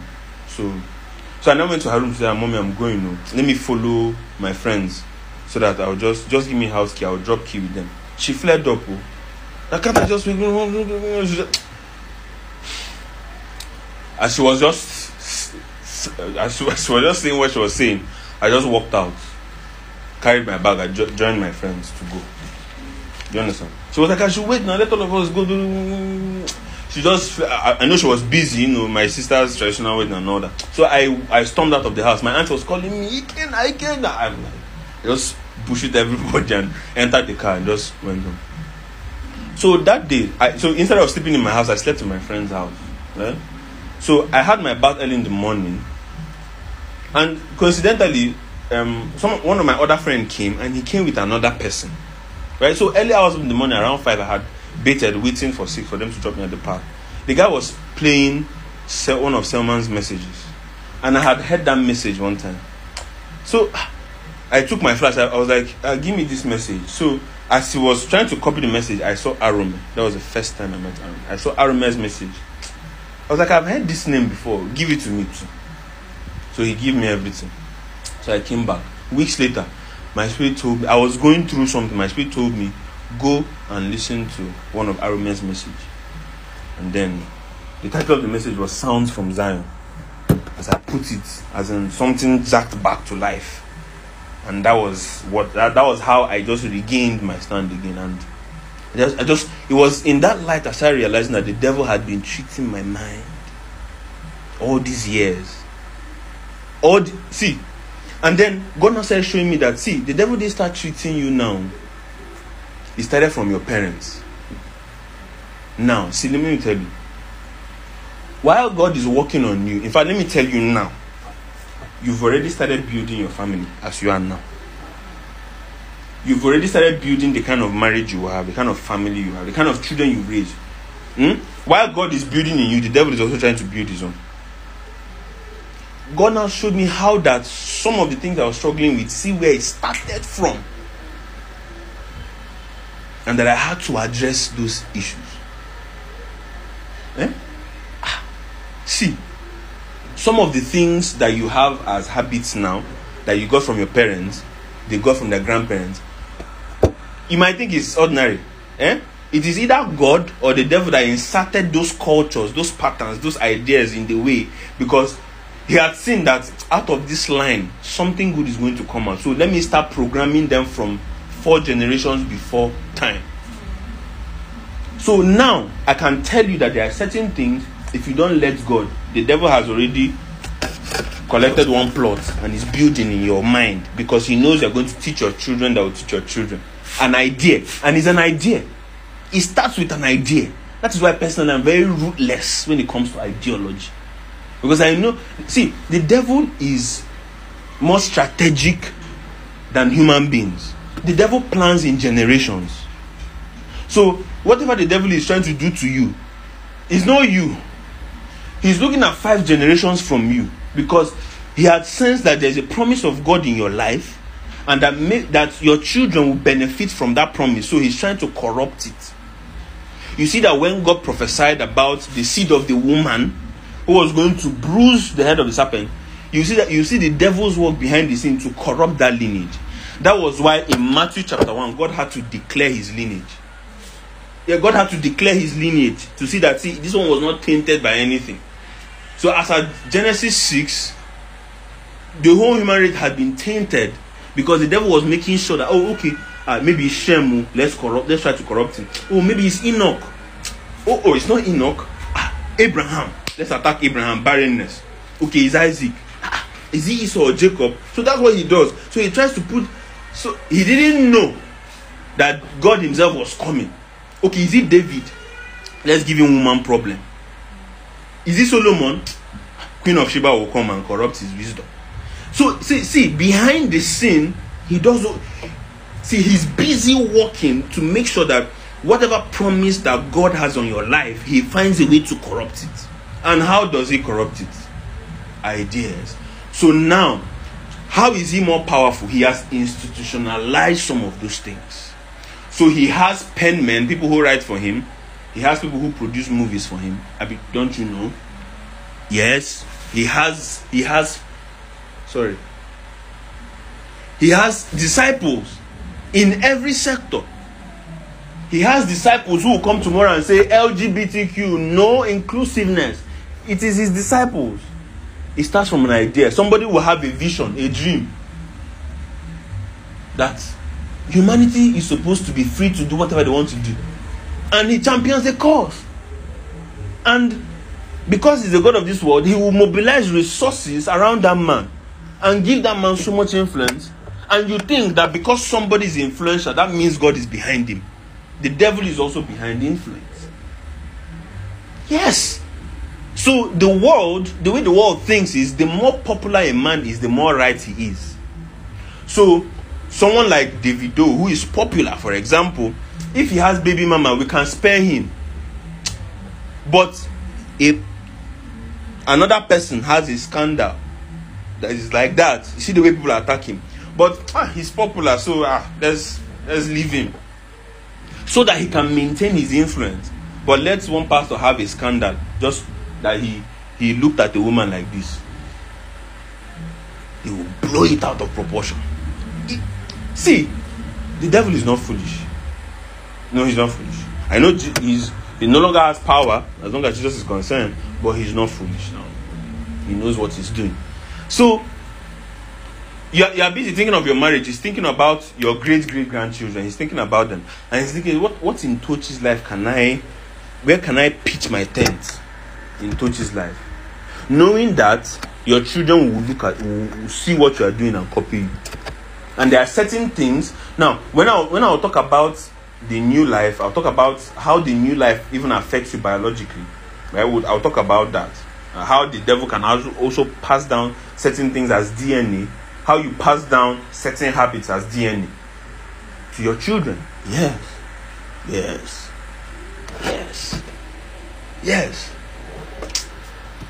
So don't ever think that you are neutral at any point. You are either here or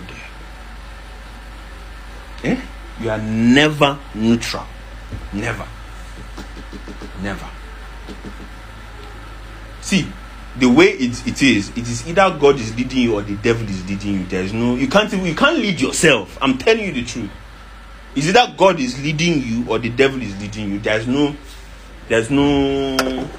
I'm self-sufficient. I lead myself. I make my decisions. You do not do nothing. It's either you are inspired by the Spirit of God or the devil is the one inspiring you. Even creativity, even art. I've received poetry from the devil before, and it was so sweet, so nice. Yes, I have. See, even prophecies concerning what's going to happen in Nigeria, you think all of them is from God? So what the devil does is he gives you some right ones so that you can trust in that channel. He'll give you some right ones so that you can trust in that channel. Once you trust in that channel, he brings a false one. And then people following you are listening and they're deceived by that. And then when people accept an idea, they accept the spirit behind the idea. So when they accept the spirit behind the spirit behind the idea has influence over the territory. Are you getting this? I don't want to get into it. We are talking about the fall of man. So how the fall of man affected the soul of man is that the soul of man became an enemy of God. So the soul of man no longer recognized God as God, no longer worshipped God as God, but the thoughts and the imaginations of man became perverted. Now see the way Jesus said it. In Genesis chapter 6. Said, when the human population began to grow rapidly on the earth, the sons of God saw the beautiful men of the human race and took any they wanted as their wives. Then the Lord God said, my spirit will no longer put up with humans for such a long time, for they are only mortal flesh. In the future they will live for more than 20 years. Okay, in verse 5, now the Lord observed the extent of people's wickedness, and he saw that all their thoughts were consistently and totally wicked. So we see that the territory of the devil's dominion is what? The mind of man. Because once he captures the mind, he invariably captures the will, the emotions, and the body. That's why the battlefield is in the mind. So my dears, I've said this in several times. One day God told me, okay, remember that Paul in Corinthians told us what spiritual battle is. What did he say? For we wrestle not against flesh and blood, but against principalities and powers. Blah, blah, blah, blah. So how did he explain the battle? Casting down what? Imaginations and every high thing that exalts itself above knowledge, and bringing every thought. So what is the battle we are fighting? A battle of what? Thoughts, ideas, and imaginations. So that means that when I sit and listen to someone who I don't even know their relationship with God, what am I doing? I'm in a battle right there and there. If I listen to music that does not feed me with the knowledge of God, it is invariably feeding me with knowledge that is not God. What am I doing? I'm in a battle in that moment. So the moment where I'm processing the lyrics of that song, a battle is going on in my mind. It's not there for me to, this one is not in line with God's word. You cast it down. Sometimes you have to do it with your mouth. This thought is not in line with God's word. No, I refuse this. So in every waking moment, you are in a battle. And it's a battle of imagination. And if the devil can successfully get an image into your mind, he will leave the rest. You know the way you schedule something. You know dominoes. Once he just gets it in, he leaves you. He goes to, because he's not omnipresent, he will go to that guy in Afghanistan and tell them, Alpha, this Taliban thing, we need to push it more. We need to push it more. The Taliban needs to. And when that one agrees, he goes somewhere else. So you are there. So as that thing is cascading down, you think the devil is on your case. He has left you since. He just sends his minions, just monitor that thing. If he wants to break away, just trigger him more. Remind him or her, that person that offended her, and let him wallow in unforgiveness. Once you join me, let's finish this one. Check. If you see that there is a light coming out of their lives, because yes, we emit light in the spirit. We emit light in the spirit. There is light coming out there. Gather. Remind them that their classmates does not like them. Let them wallow in bitterness. Wallow. Remind them. In fact, inspire some of the classmates to tell them stupid words. Okay, you are done. The light is dimming. Come. Let's go to Iraq. There's a war going on there. We need to inspire the soldiers to fight. Let them kill. More blood is shed. Almost see territory. We are taking over. We are taking over. World domination. They will drink wine. Look at that guy. That guy is trying to come out of it. Roll, move. Tell his ex-girlfriend to call him and tell him that I'm missing you. Okay, let's go. Let's do this. That's what's happening. Yes, that's what's happening. So, listen. As a believer, let me graphically put it like this: you walk around with a ball of light. The only thing they have access, the only thing they can do is throw thoughts into your mind. But now, because you are in the ball of light, the Bible says that. How the Bible says that? That he that is in the light, right? How the Bible put? Let me paraphrase. That anybody that is in the light does not stumble. Even if he stumbles, he knows what he stumbles at. But if you are in darkness and you stumble, you don't know what hit you, so you can't address it. So even when you make mistakes in the light, you know what made you stumble and you can address it with the blood. Are you getting this? So if you're in the light and they throw thoughts to you and you don't address it and it brings forth action, at least you know where you stumble. So if you cannot trace what is the cause of your stumbling, then it's a light issue. And the Bible says that he that walks in the light does not hate his brother. If you hate your brother, you are walking in darkness. So one of the ways that the devil obscures your light, you are in the light though, but how he obscures it, he puts hatred in your heart or unforgiveness. The thing obscures your light. The light begins to flicker. And then they can even introduce me. See, when you read Art of War, apply it to the spiritual terrain, that's actually what happens. See, the devil knows you, he knows your appetites, he knows your moods. He has studied it, not because it's in your mind. He can't read your thoughts. I hope you know. The devil cannot read your thoughts. How he knows your thoughts is through your actions. So if he throws the thought into your mind, if you act according to that thought, he will know what you're thinking. He doesn't know your thoughts. And part of the ways he knows what you're thinking is what you say to other people that he's possessing. So the people that are informing him are the people you've told that are not believers. That is why the Bible says don't forsake the gathering of believers. Because in the gathering of believers, the devil is not hearing what we are saying. You don't know. There is a channel that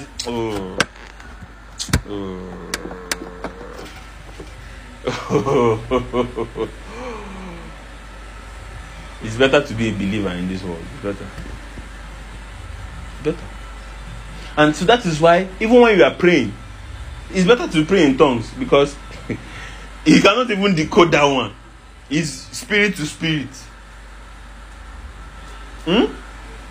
God overrides your mind and he's making utterances with your mouth for your own life.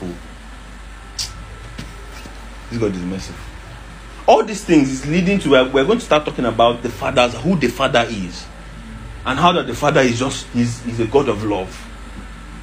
And I told you guys one time, you see the way you see cockroach or rat and that's the way the devil cringes when you walk in love, or when you recognize the father's love for you. When there is love in the atmosphere, the devil cringes. Love will cast out the devil faster than deliverance. Yes.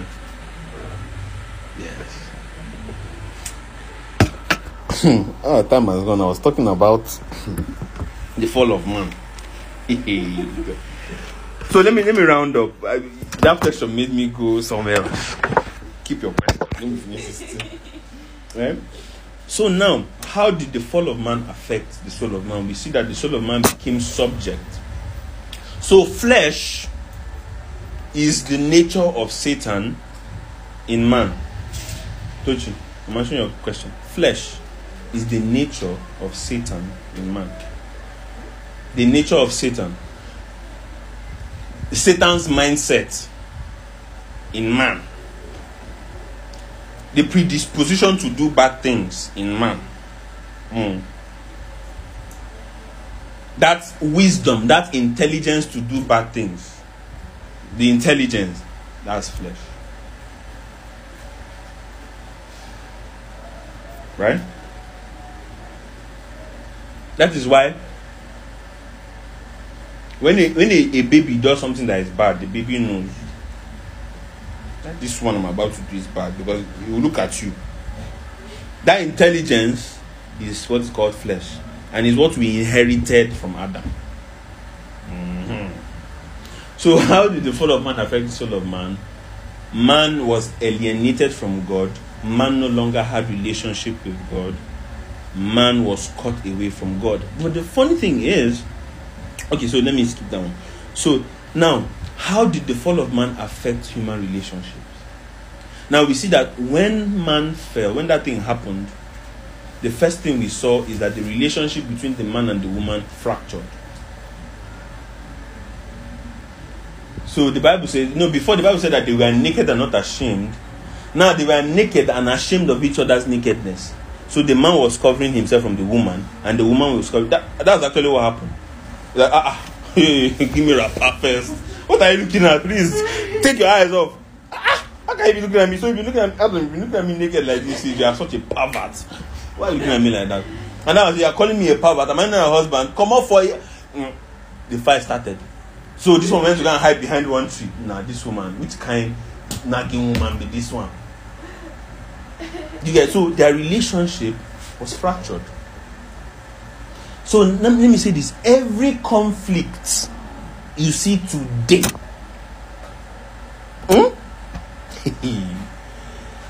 was produced by the fall of man. Why? Now let me help you trace it. I have to round up soon. Let me help you trace this conflict and what it really meant. Now, when man fell, pay attention to this. This will help you. When man fell. Now, before man fell, Adam and Eve had the same idea of everything. They agreed about everything. As in, they had the same source of knowledge. They had the same understanding of stuff. As in, they didn't need to debate too much about what should be done, how it should be done, the way it should be done. They were in perfect harmony. They had the same understanding of everything. But the moment the fall happened, Adam will say something, Eve will misunderstand it. Eve will say something. So they didn't have harmony again. They didn't have the same ideas. They didn't have the same interpretation of the same ideas. Everything was just jumbled up. That is where the concept of misunderstanding entered. Yeah? So what happened when Eve was not talking to the serpent and she opened touch the apple, touch the tree? Okay, so what I explained last time was that now I said two things. It's either Adam didn't teach her well, or she misinterpreted it, right? Or in an event to teach, she exaggerated the fact. It's either of the three. Do you understand? But in entertaining that idea, that was when nothing had happened until she was convinced. Do you understand? But that thought, now the argument is this: it's either the man didn't teach her well, or that she didn't understand, she didn't get it, or she added it by herself. But it favors the argument favors more that she was just trying to emphasize the fact that we need to stay away from this, so she added it by herself. No, don't touch this thing. I'm not even. How can I can't even eat this thing. I can't even touch it. Not talk of eat it. You know the way we say truth, but we exaggerate. And sometimes that happens when you're trying to prove a point. So the devil put her in a corner where she had to prove the point to her. So she had to employ every skill to prove the point to you that you are wrong. So sometimes in proving people wrong, you become wrong in yourself. That's why if you follow scripture will say you don't have to prove any point to anybody. Just keep quiet about it. Do you understand? Mm-hmm. So their understanding, their relationship was fractured. There was no more harmony. There was conflict, right? And then, because they knew each other's vulnerability, they now started to use it against each other. And that was why when God was talking about in Genesis 3:16, God said, "You will desire to control your husband." That is, you will now want to do emotional manipulation. Instead of telling him, Adam, this thing you are doing, I don't like it. She would rather say, you don't love me anymore. You don't know it's emotional manipulation. See, anything that is not straight is manipulation. That's why the Bible says, let your yes be your yes and your no be your no. Anything apart from this is from what? Is from the evil one. Yes. When we are trying to dodge a question or circumvent someone, God, I don't want to say something. Just like the story I told you yesterday. Did you do this? So you don't trust me. So you don't. Did you do it or not? Yes or no? So you don't, Gerald. You don't trust me. You don't trust me. I've said that from when I met you. You never trust me, and that's bad. Trust is very important in relationship. Like, did you or did you not? I did. Have you died? Did I kill you? You get? So that thing comes from that intelligence called flesh, which as a believer you still have to put it in check. You know how sometimes maybe you have a conversation with somebody and the person is approaching one territory of truth you don't want to tell them. You change the course of the conversation. You've not done it before. Have you not done it before? Eh? I have. It just changed. That thing is the serpentine nature. It's twisted. Yes, it's twisted. It's very easy to spot. I do sometimes, and when people do it, I just laugh. So the woman now resorted to emotional manipulation to get what she wants from the man. The man now resorted to mental oppression and domestic violence. So the Bible says that you will want to control your husband, but he will lord it over you. That's where the feminist movement started. Autonomy. Adam. I know they do again. You cannot call me woman. I don't want man to be attached to my name. So you have to call me Eve. Call me something else. I'm just exaggerating that one. I beg. It's not in the Bible.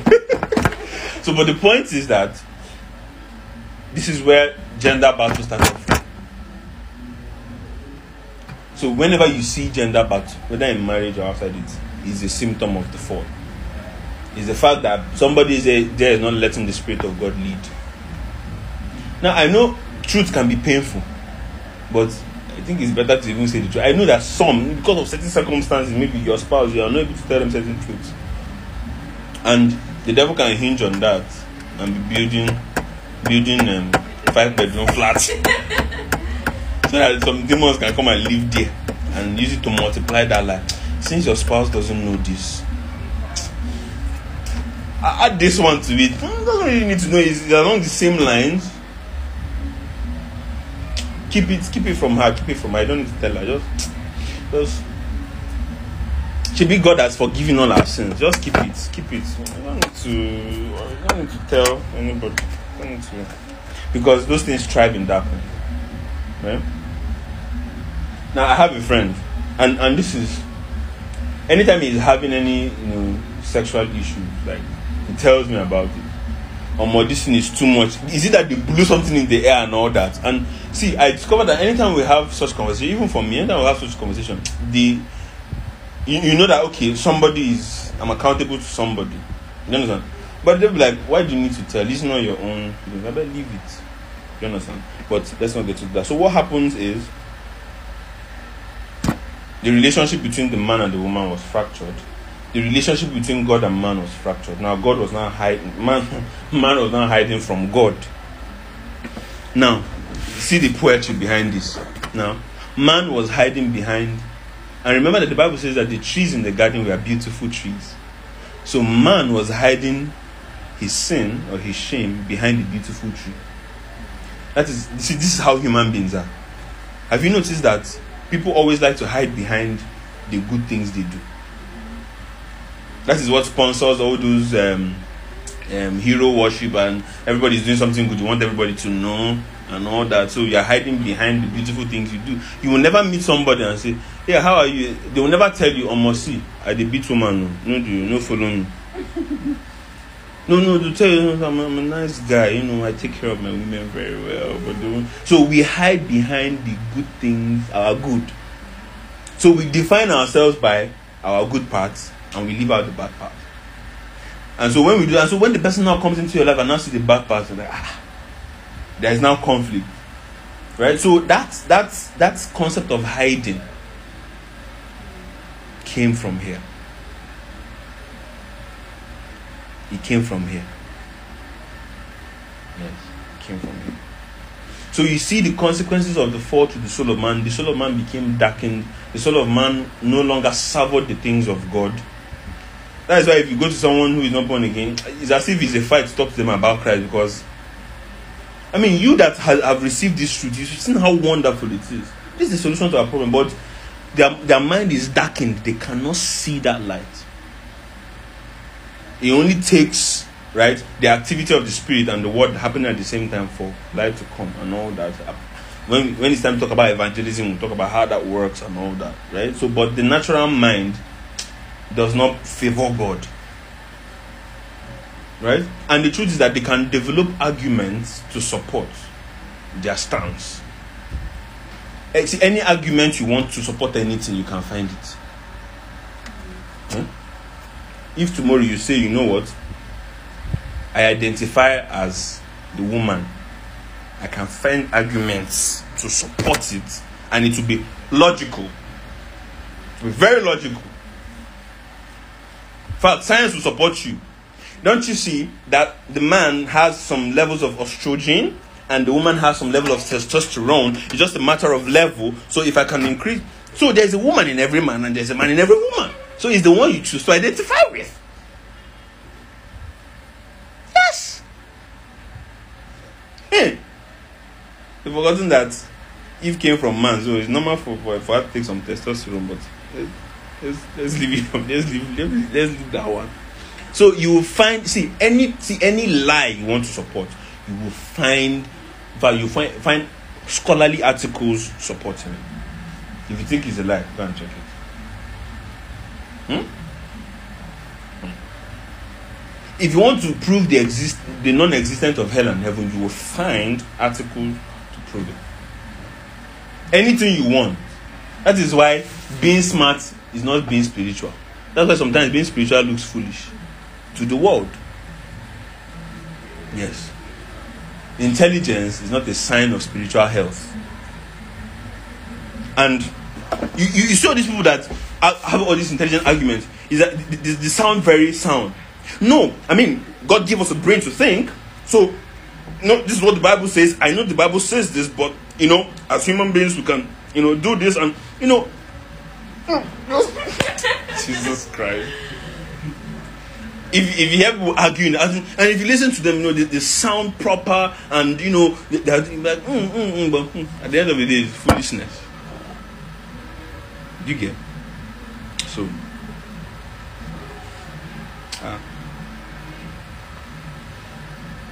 in following God, as imperfectly as I am, I've realized that. In fact, I've figured out that my own personal life, my own personal journey with God has been a journey of giving up my ideas.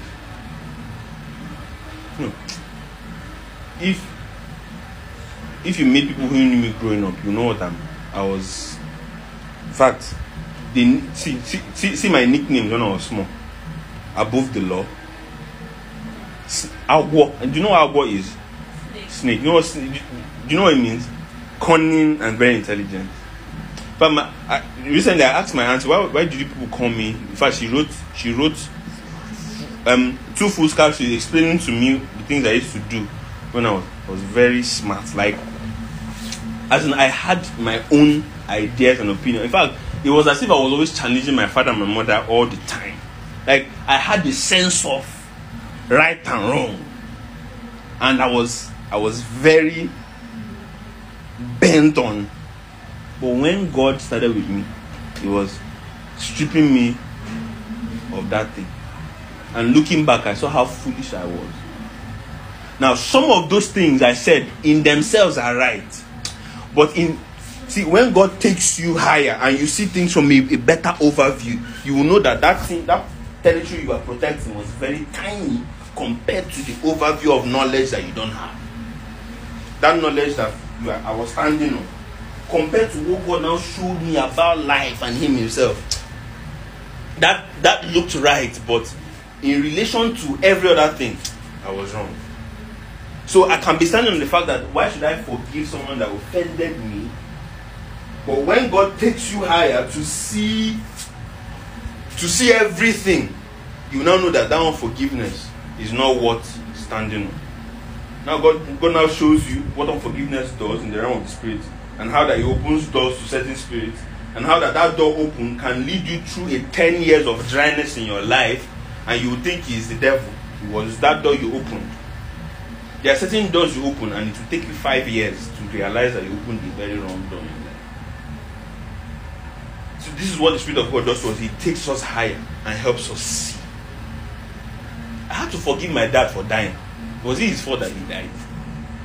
I was blaming him for dying, and the devil perched on that one and built one bedroom flat like that, and was just staying there. So in your own wisdom, you will find everything to support that stand. But when God takes you higher, you will now see the error of your ways. And the way God corrects is He exposes you to a certain truth, And you know that stance is really wrong.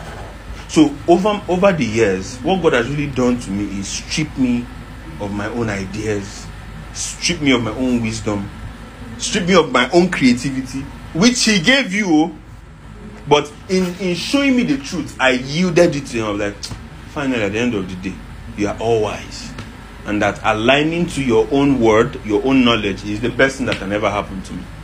So a truly wise man defers to God. A foolish man holds on to his own opinions. That's how you know. So, but when your opinions and the opinions of God are one, then you're a wise man. The way you live your life, in the way you build your family, the way you run your marriage, the way you treat your wife, the way you treat your husband, if the word of God is not your standard, folly is the civilization you are building. Foolishness, that's what it's called. And that foolishness will not be evident to you until time has passed. This is clear, Abi. Are you hungry now? There is food here. It's not food, it's just all those small things. Anyway, so rounding up. So we see that when man fell, it was impossible for him to do anything that God wanted him to do. The source of wisdom he had was no longer from God.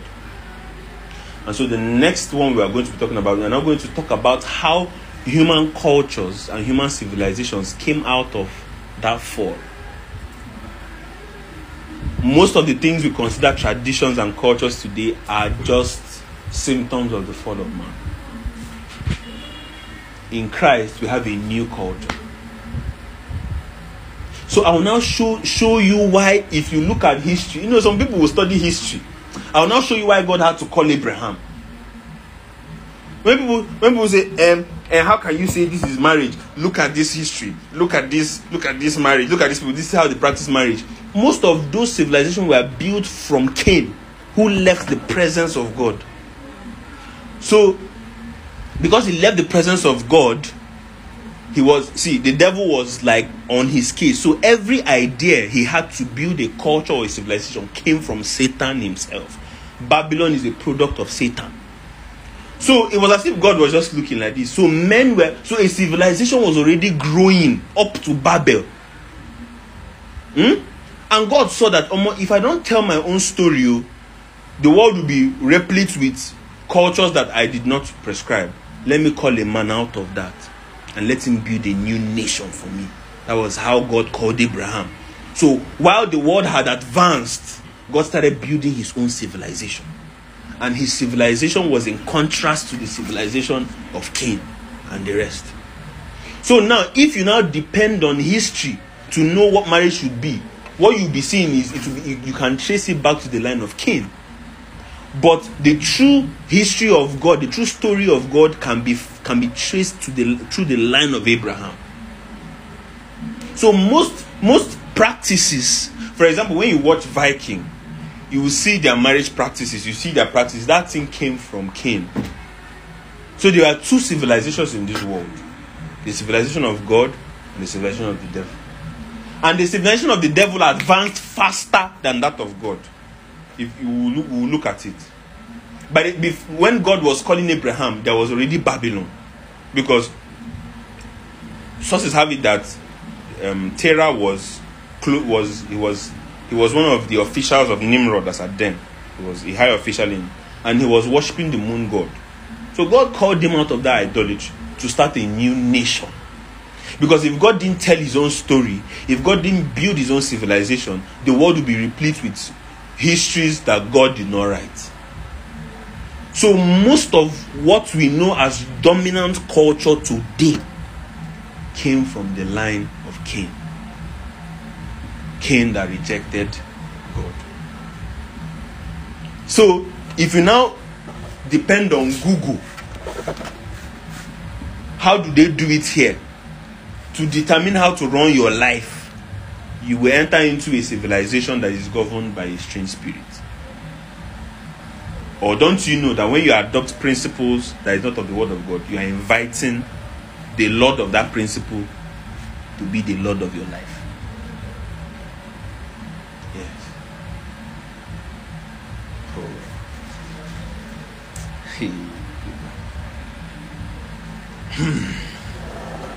So God had to tell his own story. Because if he had left man had taken the power to be his own king and called the shot. So man was doing whatever he deemed fit. And it is in doing what he deemed fit that violence entered into the world. So violence might now became right. The stronger man. So when you watch movies about the Ottoman Empire, the Roman Empire, these are men building civilizations. And guess what? They think they are the ones building it, but they are inspired by that old serpent, that dragon, that has deceived all the world because they were under that deception. So don't be in a hurry to copy things you don't know where they came from. Don't be in a hurry. Let me tell you, this may sound restrictive, but something as flimsy as fashion is inspired. What is fashion? Let me not get into that. Let's talk about fashion. Even the movie industry, too. Yes. Something as flimsy as fashion. The pattern. Now, what was God's idea for fashion? For beauty and for glory. So that means that the kind of fashion you're supposed to wear is supposed to reflect the beauty and the glory of God on your life. That's the purpose of fashion. If you see did you see when God was instructing Moses about how to knit the cloth of Aaron? Do you see the details? It was for beauty and for glory. Everything had its purpose. And if you think that everything in this life doesn't have its purpose, you don't even know the kind of world you live in. You program, you code. As small as one code is, one wrong code can spoil everything. Every code has its purpose. And God is very detailed. You can see it in when he instructed them to build the temple. Everything had its purpose. Everything. So, what's going on in your life now is that something is building its kingdom in your life. It's either God or the devil. And how do they build this kingdom? Through ideas, concepts, inspiration. So, and the more I realize this, the more I restrict who I listen to. Even preachers I listen to. Yes. Because not all of them there, there are a lot of good ones out there, but it's not all of them there that are sent by God. Some will come with the truth not truthfully stated. Yes. That's what the devil did.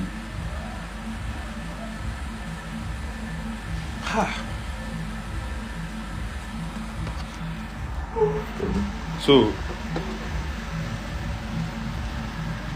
until we realize the helplessness of man in leading his own life, we won't understand why we so desperately need the leadership of the Spirit of God in our lives.